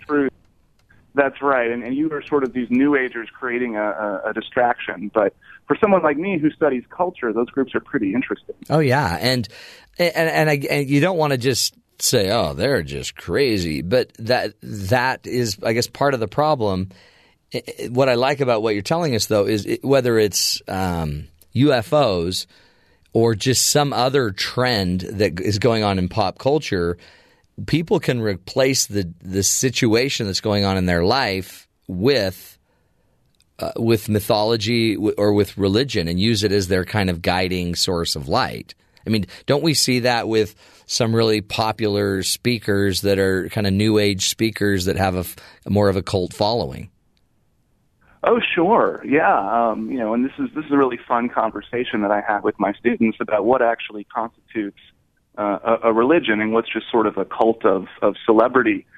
So in my course on religion and film, we look a little bit at Jediism, right? People who say their religion is Jedi. And it seems that most of these people do not literally believe that they can, do any of the Jedi powers from the movies, and they understand that it's just a movie. But they claim, this is really serious. I really think Jedi ought to exist, even if they don't. And there's been some interesting legal cases where they've said, I got thrown out of a store for shopping in my Jedi robes, and that's religious discrimination. So Right. It's fun to talk with my students about should we have religious freedom for the Jedis or not. Isn't there was a religion somewhere in Great Britain, I think, where they wear colanders on their heads? Oh, Pastafarians. Yeah, that's the Pastafarians, right, which of course the Pastafarians began as a protest of teaching intelligent design in science class. Okay. And so it began as a joke, but now it seems to be quite serious, right? So there's also this element of play with creating new religious movements that I think people are kind of surprised that this can be something playful, because we think of religion as being something very, very serious all the time. Mm-hmm. And I guess that's it. And so, as a religious scholar, what does the purpose of religion? What does it serve? What is the purpose of religion versus, playing to get and trying to get attention so that your cause can be picked up versus, people that just want to wear an outfit to a store? Right. Well, religion is much older than the American Constitution, right? It's only because of the American Constitution that there's any value in sort of claiming that what you're doing is a religion, right? Before that, there was kind of no system to be gained, as it were. So we're talking about what is the purpose of religion. That's a much bigger, much older question. I think in that case, that probably what we call religion is part of something much broader, where human beings kind of, to understand the world, kind of make order together. I think that societies form religions or something that functions like a religion basically through the same mechanisms through which they construct languages, right? We have to be able to talk to each other, and we have to kind of be on the same page about reality, right? Whether that's we all agree that there's a God and we should try to obey God's law, or we have some sense of stories that we ought to live by. So I think that we are hardwired for religion or something that closely resembles religion. Yeah, and I guess, too, that then I want to associate with like-minded people so that my life and world seem a little more predictable. We can build strength together. It's powerful. And the neat thing, I think, with technology is you can further your message and your communication and share it more with people and create a community online or in other ways through technology. Well, that's right. People often forget that the Protestant Reformation probably wouldn't have gotten very far if it weren't for the invention of the printing press. Right. And so the Internet kind of does for new religions today what the printing press did for Martin Luther. No matter how strange your ideas seem at the time, you can reach a much bigger audience. What do we do as we wrap this up? What, as a dad, what do you suggest I teach my kids when it comes to helping them sort through all of these alternative options, some of which are just movements and some of them are actually turning into religions and some of them are just an exploration of science? How do I help them sort through all of these and find a healthy, balance? Wow, that's a tough question. I don't want to give you the wrong advice. I will come after you. I know where you live, Joseph. That's right. Well, one thing that I deal with a lot, I used to be a high school teacher, and teaching about religion, something I hear from parents all the time is, you can't teach my kids about this stuff or they'll convert to some other religion. And I have to say I've never once seen that happen. Yeah. I've never once had a student who we do Islam 101 or Buddhism 101 and they say, that's it, I'm changing my religion. So I actually think that kind of there's no harm in knowing about how other people see the world, and probably the more kind of religions and cultures and historical periods people learn about, the more they get kind of a big picture and a more balanced perspective on what actually is going on here. So I think that variety in all things can help to cultivate wisdom. I agree, and you can too share them your view and kind of let their minds be open to others. I think kids are a lot smarter than we maybe give them credit for. And by the way, our examples and the peace that we bring from our religious beliefs, sell as well. So, Dr. Joseph Laycock, thank you so much for being with us and for your great insight on this. Thanks for having me. It's been a pleasure. Appreciate you. Good having you. We'll take a break, my friends. When we come back, we're going to have to finish discussing batarangs. You're not going to want to miss this.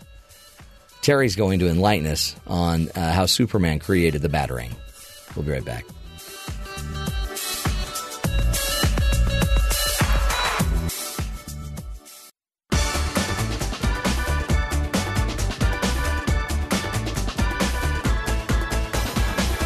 Welcome back, friends, to the Matt Townsend Show. Earlier we were talking about batarangs, and then we got sidetracked on Superman cakes. Here's the deal. Terry, I need your special mind. Yes. On it's this. An ability. It's a skill. Yeah. We can characterize it that way if you'd like. Yeah. Dozens would say that. And so... dozens? Dozens worldwide. Okay. So Batman had a little boomerang thing called a boomerang thing. See, Batman doesn't use guns. He doesn't kill people. Well, now in the movies, apparently he does. But the whole run of the comics, his parents were killed. Right. He refuses to kill. He won't kill. Which is very helpful because if you don't take out your enemies, then they go to prison and break out and you get more comic books. Right. Right. So that's kind of the idea there. So he doesn't kill. So he needed something else to be able to use as a weapon. He used a batarang. There you go. Wow. Now, the batarang is I heard that Superman and Batman sat down having popcorn, watching a movie. All right. And sounds like a YouTube video I've seen. And Batman was talking about how he kind of gets beat up a bit because he doesn't have a gun. Right. And Superman said, well, why don't you make a boomerang and that'll stop people? And Batman said, okay. And Superman said, let me make it for you. Where did you hear this? It was in one of the Marvel comics. It wasn't, but go ahead.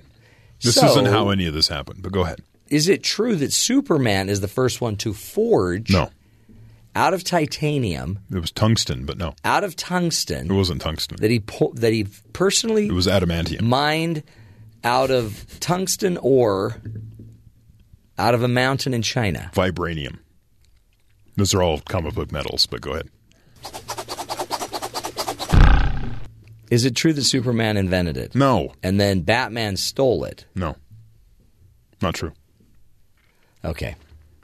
Well, this is getting a big story today because now all of the Comic-Con kids go buy batarangs. Yeah, people make these. Little stars. They're sharp on the ends. Yeah. They're like throwing stars, but in the form of a bat. And you buy them at Comic-Con in San Diego or wherever they have these events. You're spending a lot of money on tungsten batarangs, and then you can't get them through TSA checks. And TSA says, no more. Don't bring any more batarangs. You can bring lassos of truth. You can bring Spidey gloves. Yeah, web shooters. You can do that. No problem. You can bring... By the way, Robin can bring his entire belt. Yeah, because Batman can't bring his belt because he's nonviolent, except he has a batarang with a really sharp edges. Yeah, you're telling me he's not violent, but the batarang looks seriously violent. So violent that TSA does not allow. He'll beat you up. He'll beat you up, but he won't kill you. Okay. He has a line. He has a personal code until now. Then Ben Affleck went in and ruined it. So here's the deal. Answer me this. We've only got a minute. True. Why does Batman have all of the cool stuff on his belt? Because he has no powers. Why does Robin only have chapstick on his belt? Because Robin is very odd. We'll put it that way. He's a strange little guy. That seems kind of rude. Yeah. I was going to say beauty products, but... Because he seems more to care about his hairdo when I read about him. But now it's different because they're onto the fourth Robin. Yeah. And they just a little crazy because he came from the League of Shadows. He's kind of a ninja type thing, so it's kind of... Well, we appreciate your insight, Terry. No, you don't. And your little walk down Nerd Road. Nerd Road. So if you're going to the airport, please check your bat belt And as you get out of your Batmobile... It's called the utility belt. It's not a bat belt. If you happen to be riding the Bat Cycle... There you go. Or the Batapod... that was one of the cars. They kind of called it the Batpod. Make sure you leave your Batarang in your Batpod. We'll take a break. One more hour coming up. Stick with us. This is the Matt Townsend Show, helping you see the good in the world.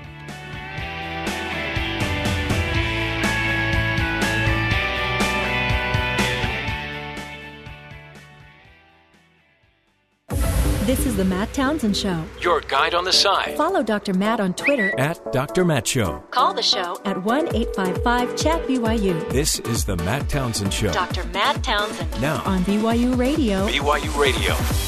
Our lessons from Tom Vanderbilt's book, you may also like.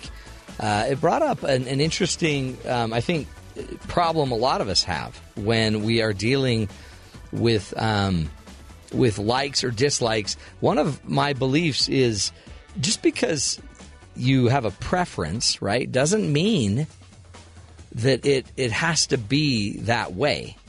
And I learned this with my kids, that they can have a preference for what they want, but it doesn't mean we always choose that preference.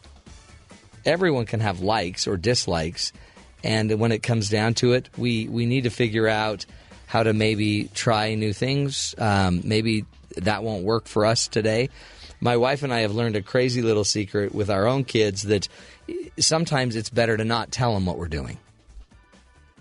Because the minute we make an announcement about what we're doing, everyone's going to have an opinion. And with 6 kids and one of them married with a husband and a grandchild, we don't have time, I guess, to make it perfect for everyone. So we always try to just instill the idea that let's just try it, right? We can try it. If you don't like it, we don't have to like it. If you push too hard on people to try stuff, a lot of times you'll just create an immediate rebellion. If you don't push hard on people to try stuff, then they're never going to learn what else is out there in the world. So there's a fine balance, isn't there? And any parent knows there's a fine balance to getting their child to do something, to try something, but also do it in a way that we don't want to destroy the game. It's the balance of, the goose and the golden egg, Aesop's fable, that you want to keep getting results in life, but you've got to do it without destroying your ability to get results tomorrow. Any parent can get something to happen today. I can get my kids to eat their vegetables. But if I get them to eat their vegetables in a way that actually hinders my ability to do it next time, then I'm becoming less and less effective. Our goal is to be able to be effective long term, to be able to get results today and be able to get them again tomorrow and the next day and the next day. And Tom's work and the example he was giving about, his getting his father to try a new drink or a new beer or a beverage, it's probably very appropriate for all of us to learn. If we want to get people to try new things, then you probably need to model it that, hey, this does well for you. They can see that it offers you an opportunity, and maybe start where the people are. It doesn't mean that they even want to change their beverage choice, but you can at least offer it. And if you're offering just a taste of something else, you might want to take it, folks. I know we all kind of fall into our entrenched stubbornness at times, but if somebody offers you a chance to try something different, try it. And know that there's nothing lost here. Just try stuff. Try it. We don't need to revert back to the 5-year-old that's not going to open his mouth to try anything new. When you're 45, you can just choose to try some new things. And amazingly, my trying and tasting of sushi 10 years ago changed my life. Thank you. Changed my life, folks. But for 35 years, I had said, I don't eat raw fish. That's just horrible. It's choice, folks. Don't force choice. Choice is inevitable. Just create a great space where it's worth trying. And it's easy to try. And it's easy to fail as well. You're listening to the best of the Matt Townsend Show. Doing a little Coach's Corner for you here. Now, the breakup between Great Britain and the EU, it's a bunch of friends that you lined up years ago, and now they just don't get along. They just don't get along. So what are you supposed to do? And who do you go with, right? Do I go with my best friend, Great Britain? But I've really come to love and appreciate the other partners. I don't know. I don't know what you do. Well, the EU gives you financial benefits. So is your friend more important than financial benefits? No, because I feel like I can use both of them equally. How many times on the show have we talked about collaboration and the need to work together? The need to, we live in a global economy. We live in a global marketplace. And now Great Britain's going to kind of go it alone. But they still need markets, right? They still need places to put their goods. They still need trade. And I guess they're assuming or believing that they'll just be able to pick that up. So it may not be an all or nothing kind of mentality. It's an interesting concern about isolationism. In fact, it reminds me of this story that I read. Oh, listen to this poor guy. A Colombian sailor found alive after 2 months adrift in the Pacific. A sailor has been rescued after spending 2 harrowing months lost at sea, witnessing the deaths of his 3 shipmates and forced to eat seagulls for survival. 29-year-old Colombian sailor was picked up some 3,500 miles from home, far out in a desolate stretch of the Pacific Ocean. According to the U.S. Coast Guard, he arrived on dry land in Honolulu on Wednesday. Can you imagine finally seeing ground? He landed in Honolulu, saying the sailor was in good condition and happy to have survived. The sailor told officials his group of 4 set off from Colombia more than 2 months ago. When the engine of their 23-foot skiff failed, they found themselves adrift, and they were forced to eat fish and seagulls to stay alive. He told the Coast Guard the bodies of his compatriots were not on board anymore, the tiny vessel, when it was found, but the sole survivor was able to produce their passports. So they had to be let go, probably. He was also found with a soccer ball, wasn't he? No, that's another show. Oh, really? Yeah, okay. This is a real life story. This is not. Isn't that other one a real life story too? No. Really? No, that's a movie. I thought it was a documentary. No, Castaway? Yeah. Yeah, it's a movie. It didn't happen. But this is the music. I appreciate how you played that music behind this, but this was a real story of a guy that had to, I guess eventually these guys died, and then you just throw them into the ocean. That's what you got to do. You can't have them just dead there next to you. Can you imagine? Sometimes that's how I feel. Alone on an island, or just alone in a skiff. With a dead body next to you? With a dead body named Ben sleeping on the board. That's what I'm afraid of for the UK. Be careful. Be careful going off on your own. Sometimes you might just be adrift for 2 months and have to eat seagulls. We'll take a break. This is the Matt Townsend Show, helping you see the good in the world. The guy survived. That's the good. You're listening to the best of the Matt Townsend Show. We just learned about our physical health, right? You gotta lose the soda.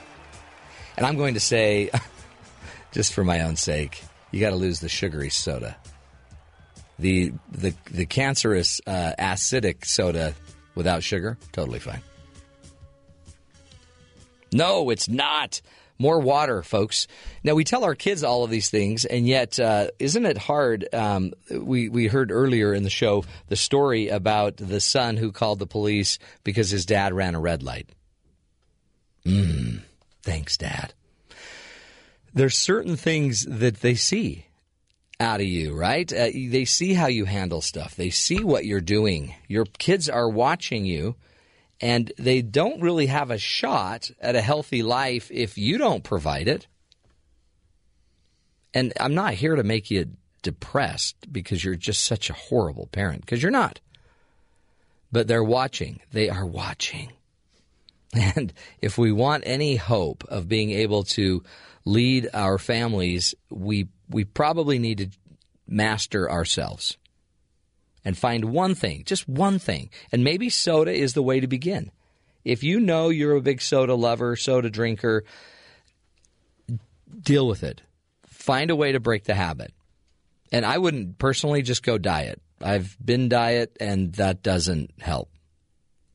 I find that about 3 times a year I quit soda for about a month, and then I go out with a bunch of friends, and I watch them drink soda, and I'm like, oh, you guys are lucky.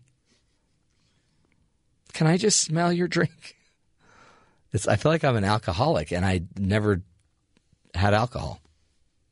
So how do we break a habit? How do we break it? But also, one of the things I'd think about is, instead of building the story and the belief that habits are hard to break, let's find a better reason to have the habit. Why would it be valuable for you to get rid of the soda? Well, my kids would be healthier. We would save money. Yeah, what else? We've got to figure out a way deep, deep down to drive this meaning much deeper than having it be about soda. And you got to be careful. You don't want your identity to be, well, I don't drink soda. I've never had sugar on my lips for the last 6 years. It drives me crazy when we become so adamant about one thing, and we've created our entire identity by not doing something. You also need to have your identity being something you do, something that you are. Right? It's, I guess, easier to say what you're not, but sometimes we need to know what you are. So it's not just about a soda war. It's not just about, I'm a lazy bum and I can't get off of sugar. You also have to find what you are. And as soon as you can connect to that deeper meaning in your life and the deeper purpose of what you're about, you'll see that it's not about soda. I have a belief that if we could connect to our deepest, most spiritual self, we wouldn't drink soda, right? We also probably wouldn't make fun of people, and we wouldn't yell, and we wouldn't hold grudges, because there's a deeper, better side of all of us, but our body is constantly battling that. So if we want to fix it, you don't necessarily have to just bare knuckle it and hunker down and get rid of everything in life that tastes good. You might also just want to figure out a deeper purpose for who you are. And again, you don't also have to go sit on a mountain like a monk and meditate. What it might simply mean is I gotta just figure out why health is so important to me. And it might simply be because it gives me a body that works, and when my body works, it makes this life a little easier to live. It gives me a chance to live longer so I can learn more. If I can figure out why I'm even on this big ball of mud, this planet, then I want to be here to learn. I think I'm here to learn. And if I'm slowly burning the candle at both ends of my life, then my learning is going to be shortchanged. And shortchanged simply because I like sugar. I don't think your God is up there sitting like, I cannot believe he's drinking another super big gulp. But your conscience might be telling you something. And it might be telling you something because you know something about you. You know that you're not drinking enough, or you're not eating enough vegetables, or you're not being the person you need to be. And you can just, I guess, go medicate it by, escaping and getting away from it. Or you could just dig a little deeper and find some other way to connect to a deeper reason why you want to get healthier. If it's just about getting in the bathing suit, I promise it won't work. You might get in the bathing suit, but, it might break, or it might not last very long. There's always the deeper reason. And so get out of your body, get out of your mind that kind of justifies everything we do, and let's get down to our spirit, that deeper inner connected being that you are, and see what it's telling you. It's still telling you no matter what, you're loved, you're a great person, you're wonderful, even if you're drinking, cola. And it's also telling you you can stop. You can moderate it. You could get in charge of it and lead it a little bit more. Everyone's going to have a trial. Everyone's going to have a challenge. Everyone. If your challenge are sugary drinks, okay. But no, that's not the real challenge. The real challenge is becoming the best you can become. And you're not bad because you do it. You need to figure it out. No matter what the addiction or no matter what the craving is, right? Interesting stuff, folks. That's the Coach's Corner. Stick with us. This is the Matt Townsend Show, helping you live longer, love stronger, lead healthier, happier lives. We'll be right back.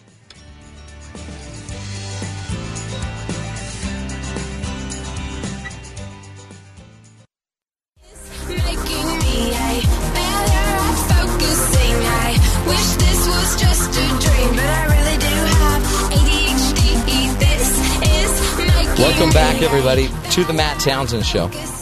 Have you ever felt like, the need to check your phone while talking to somebody, or have you ever made a mistake because you were on your phone? Maybe missed a turn off when you shouldn't have been driving and talking? ADHD, or attention deficit hyperactivity disorder, can cause many problems. Among them, trouble paying attention or staying still. The disorder is so debilitating that 6% of American children are treated with medication to reduce the symptoms. Recently, though, behavioral scientist Dr. Kushlev found that people not suffering from ADHD may unknowingly be giving themselves the symptoms of ADHD through smartphone notifications.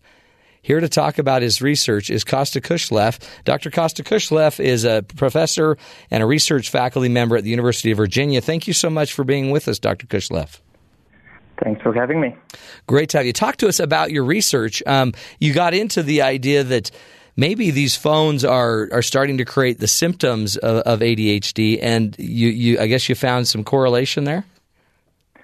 Yeah, absolutely. So, in fact, there is quite a lot of sort of research out there already kind of documenting correlational relationships. So what we really wanted to do is to look at the relationship a little bit more causally.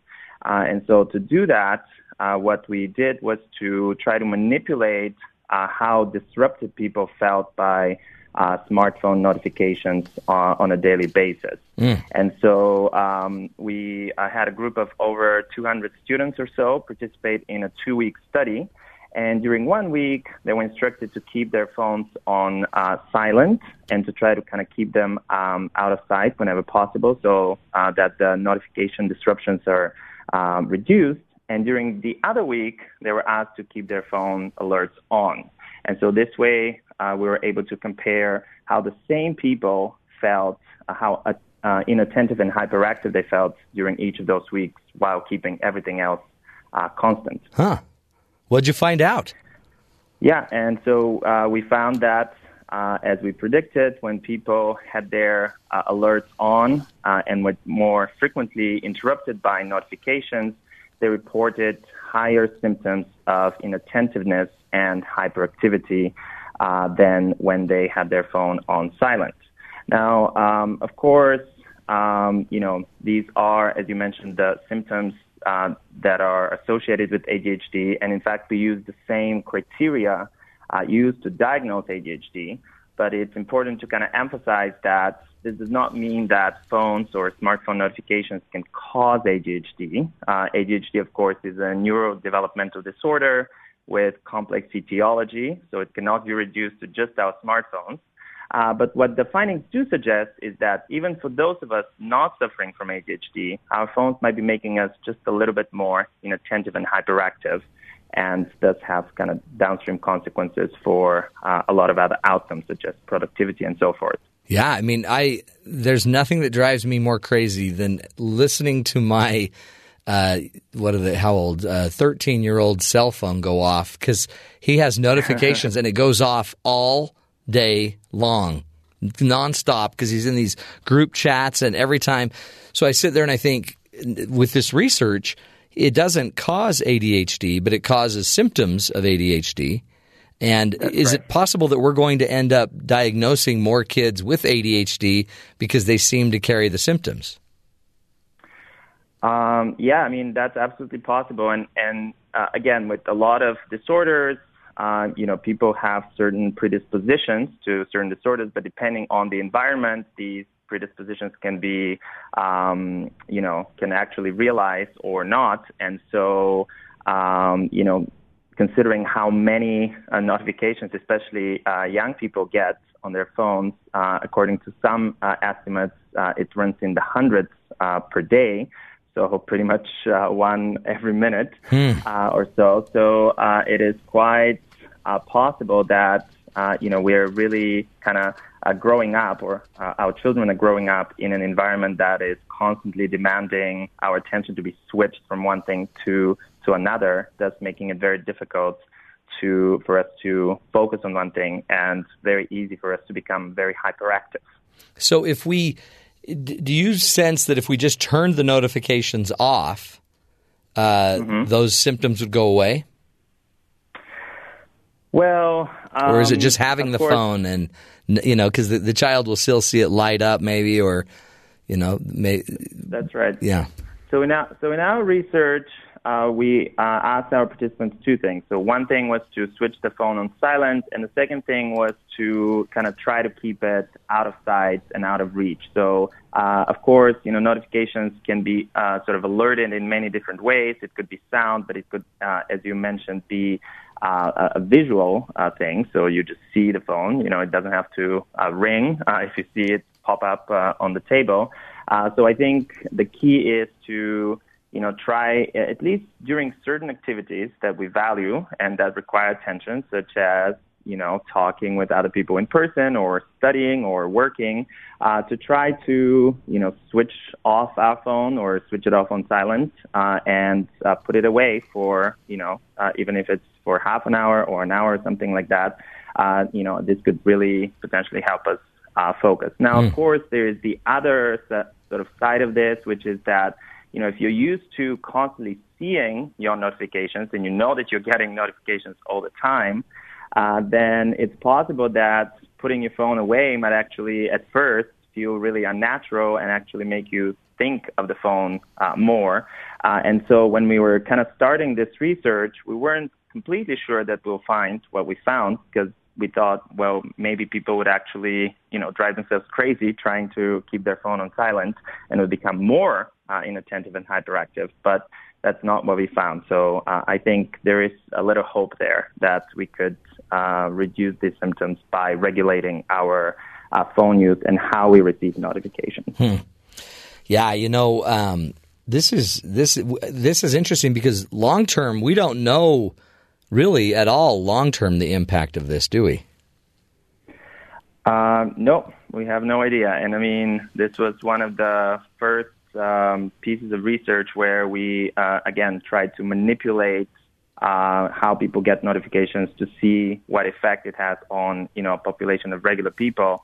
But again, this was a 2-week study, and, we found a lot of downstream consequences from this inattentiveness and hyperactivity, kind of consistent with past research on a variety of other important outcomes, such as, again, productivity, how socially connected people felt to other people, which is interesting because phones are often used to connect us with others, but yet we found that to the extent that phones made people more inattentive, they also made them feel less socially connected. People also kind of felt a lower sense of environmental mastery, so kind of things are a little bit out of control and that sort of thing.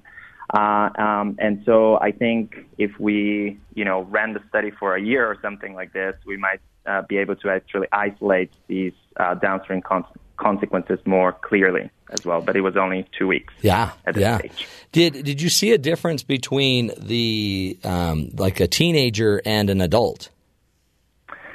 So we used a convenience sample, like most of psychology, and so we relied on our, students, mostly psychology students, and so those were the age range was about 19 to 22, I think, so pretty narrow age range.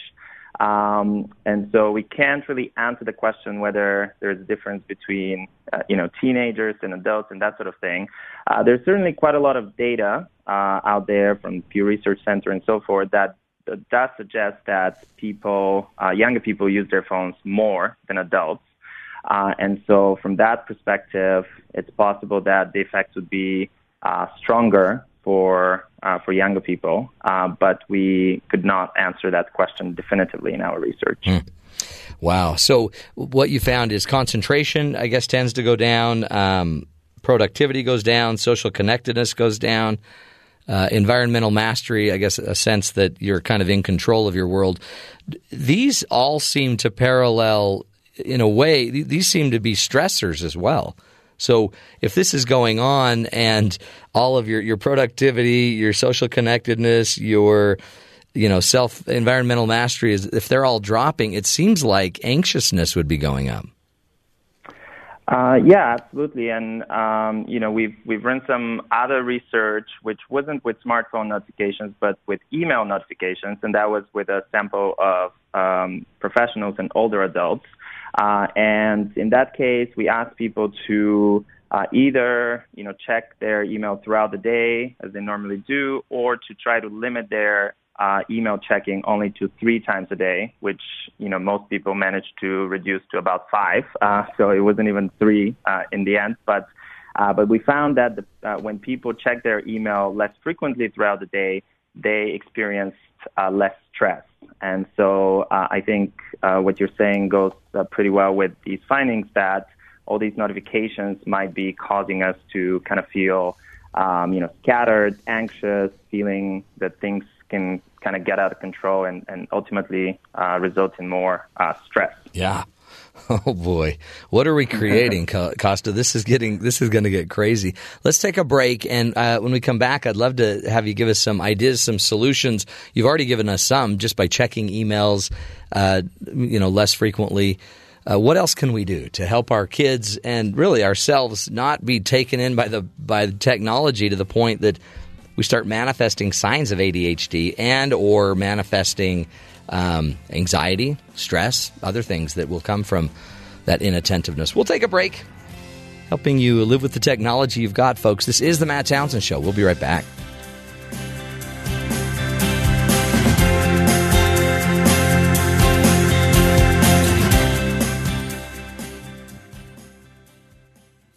Please let it be known, this place is dead. It echoes through town. Welcome back, friends, to the Matt Townsend Show.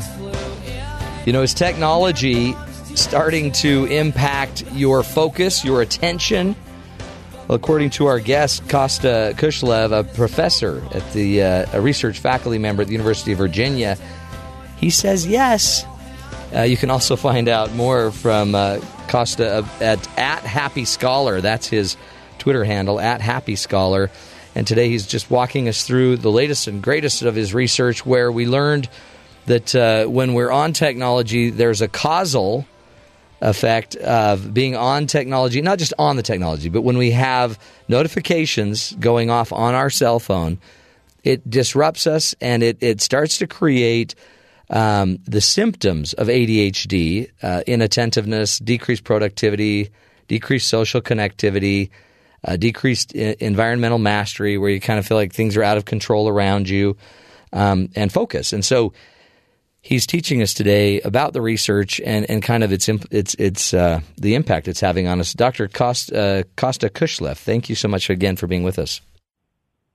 Thank you. What else? What else do we need to know? I mean, I'm assuming this is kind of the beginning of a lot of research. I mean, I know they've been doing some already, but of the impact of these technologies, just something as simple as Apple putting on a notification, and then Costa, I created something.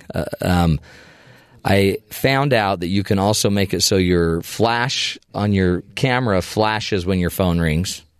So now, all right. I'm totally jumping all over the place. the minute my notifications are on. What do you sense is going to happen with the future of all of this research? And do you have any, what could we probably anticipate seeing more of? Right. And you're right. There's already quite a lot of research going on in this area. And there has been quite a lot of research for a while now on notifications. But what has changed since the advent of the smartphone is that now these notifications are with us absolutely everywhere. Before, maybe your email interrupted you while you're doing something else at work.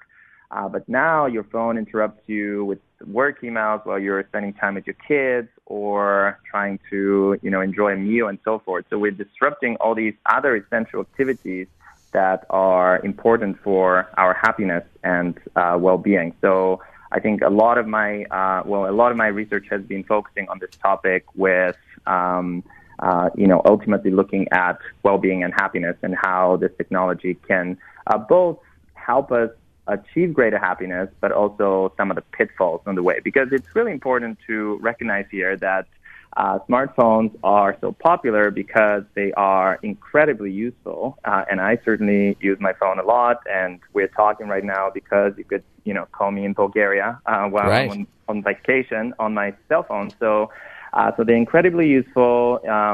And so, you can find easy directions in a neighborhood and so forth. But the question is, what are some of the pitfalls? What is getting lost with these devices? And then to start thinking about how we can, or what we can do in order to reduce this cost and really harness the benefits. Mm-hmm. Now, I think people are already starting to realize, not necessarily through research, but through their own observations, that these devices are having negative effects on their attention and maybe making them more hyperactive and so forth, or stressed.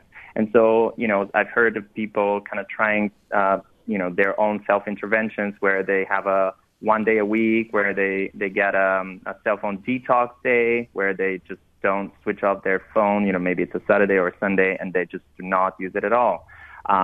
Just kind of recharge and kind of pay attention to the environment.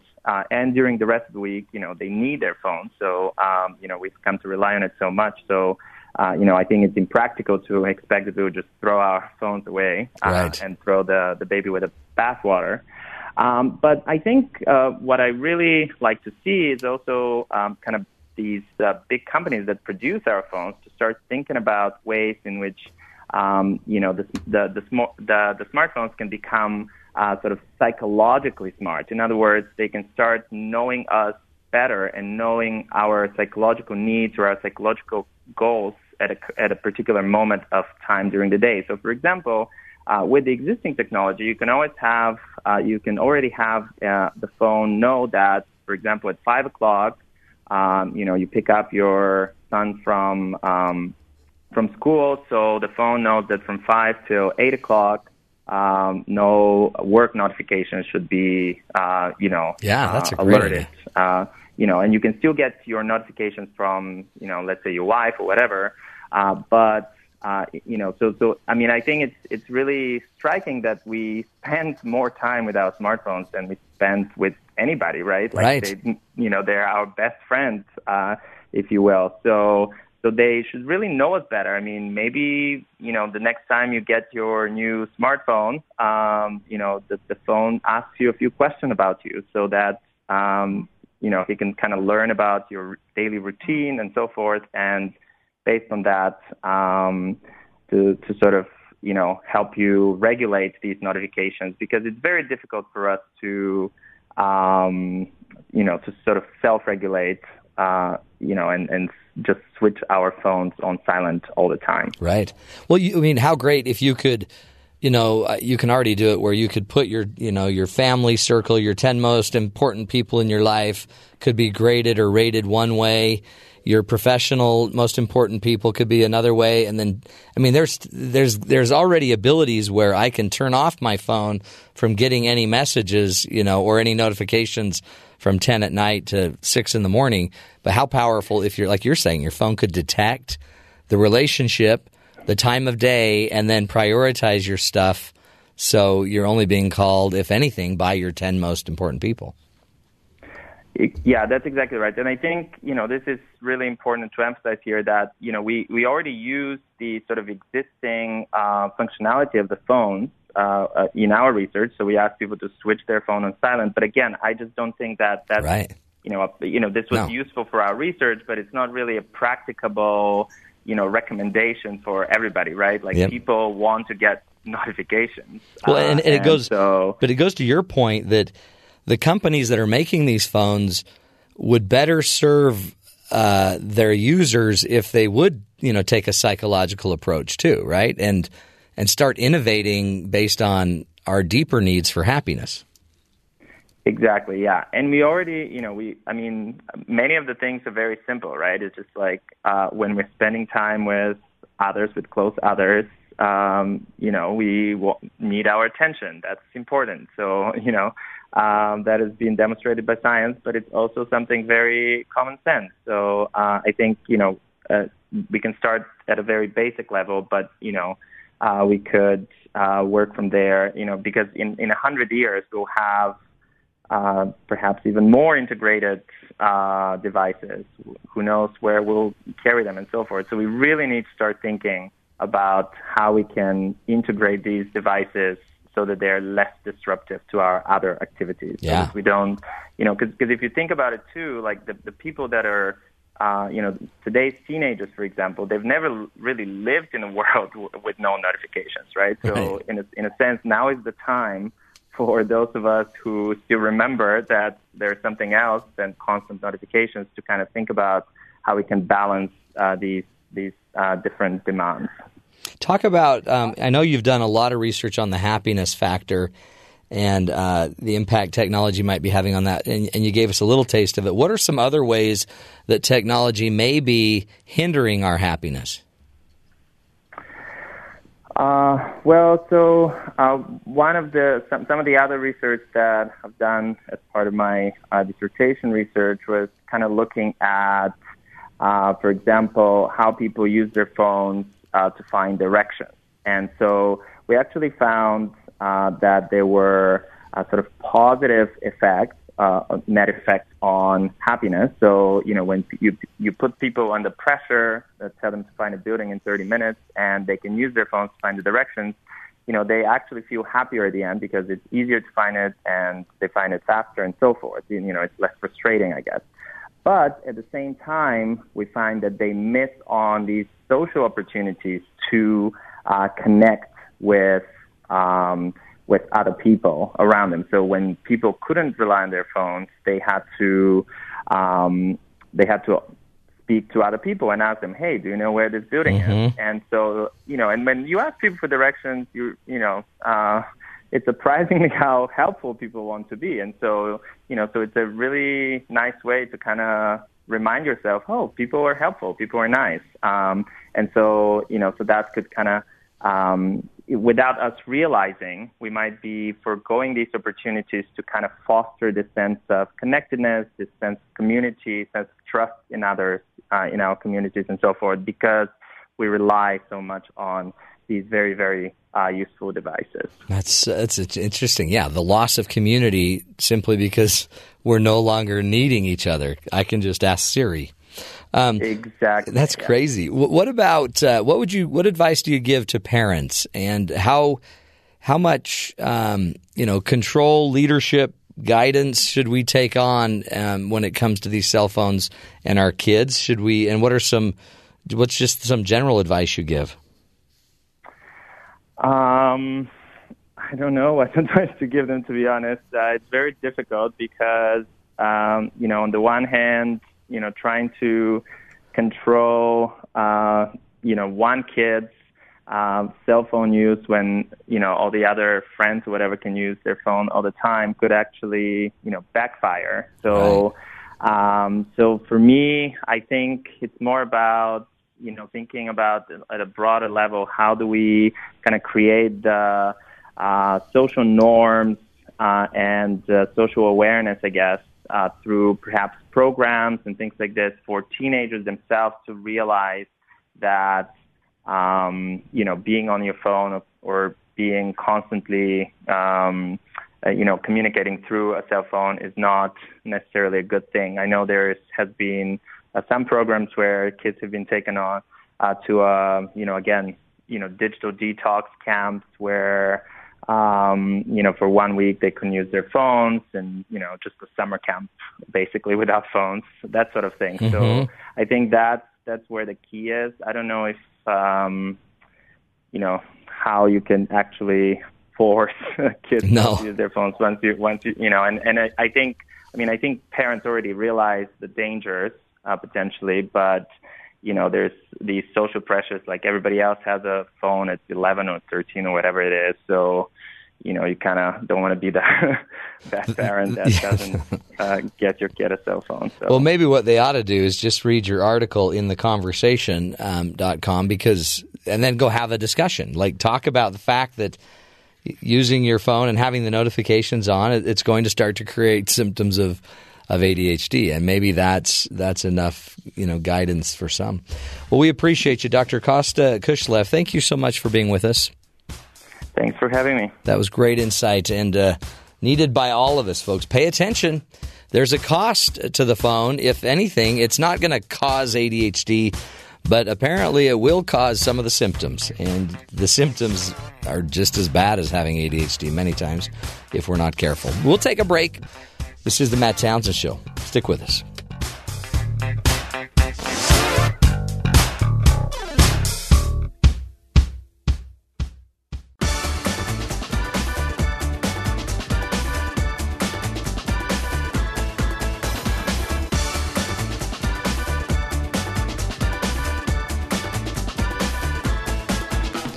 Welcome back, friends, to the Matt Townsend Show. Hey, we've been talking about technology and its impact on you and how it distracts you. It gives you the symptoms of ADHD. Well, yeah, but Matt, it doesn't give me ADHD. It just makes me actually act as if I have it. Well, what's the difference? It's the same thing, isn't it? If you feel like you don't have environmental mastery, you're kind of a sense that you have a hold of the things around you in your life, it's going to stress you out. And when you get stressed out, you do crazy things. For example, here's the story of a preteen that leads cops on a high-speed chase. Police outside of Houston hit speeds up to 118 miles per hour while on a 40-mile chase. If you play Mario Kart every day and you're a preteen, a 12-year-old girl all of a sudden thinks, I'm just going to outrun these cops, getting up to 118 miles an hour. I believe the cops stopped her by throwing a green turtle shell at her. Those are the worst. Don't you hate it when they turtle shell you? Banana peels on hand. Was she dropping banana peels to get the cop to slide off? That's how she got 40 miles, I think. Wow. 40 miles at 118 miles an hour. And by the way, her grandmother's Chevrolet Cruze. How on earth does a Cruze get up to 180 miles an hour? I thought that it could only happen with terminal velocity of falling out of an airplane. Don't know. It's crazy.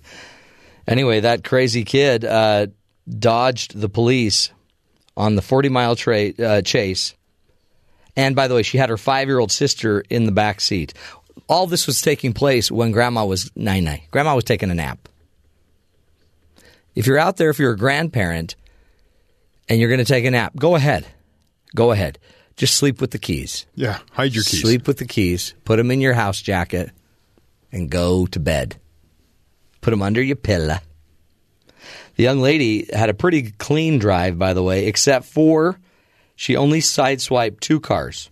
Oh, nice. No one was injured. Not bad for a first time out. Not bad for a 12-year-old. Nice. The Montgomery County attorney, J.D. Lambright, said, I can't imagine this was a first-time driving experience for her.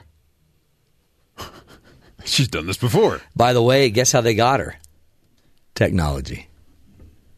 They called OnStar. And they just shut off the car. OnStar shut down the car. Yeah. Done. You just coast. You can't outrun. You can outrun a cop. Mm-hmm. But they always told me you can't outrun The radio. The radio. That's why they call ahead and... Now you really can't outrun OnStar. Satellites. We will get you one way or another. Technology, it's impacting us and our ADHD. I see it on our team all the time. Wow. Like, I'll lose Terry I used to, for 5 minutes as he would chase down Charizard. Well, we have a polka stop that's like right outside the building. It's within polka? reach. Did you say polka? Stop. No, polka. Polka. Like a pokey? I love polka stops. And you just stop. Yeah. And you just do a little jig. There's some guy with a drum and a hat and an accordion. And yeah. This is where you need like some brats or some pizza. Pizza. Yeah. I used to go to Duratskeller Pizza and they'd have polka night. That's where I picked up the accordion. All right. Those were good days. Apparently. Fond memories. It was when I made Larry Pino's polka orchestra. Okay. Which is a bunch of students that play accordion. And I realized I got to get out of this because he told me I was gifted in the accordion. Oh, no. Yep. And I'm like, okay. You're like, it's sucking me in. Shut her down. Shut her down. Shut her down. All right. We'll take a break, folks. We'll come back. One more hour of the show. And by the way, only one more hour with Ben Wasden and his wonderful RavenIceCream.com. Only killed 2. Better than the year before. This is the Matt Townsend Show.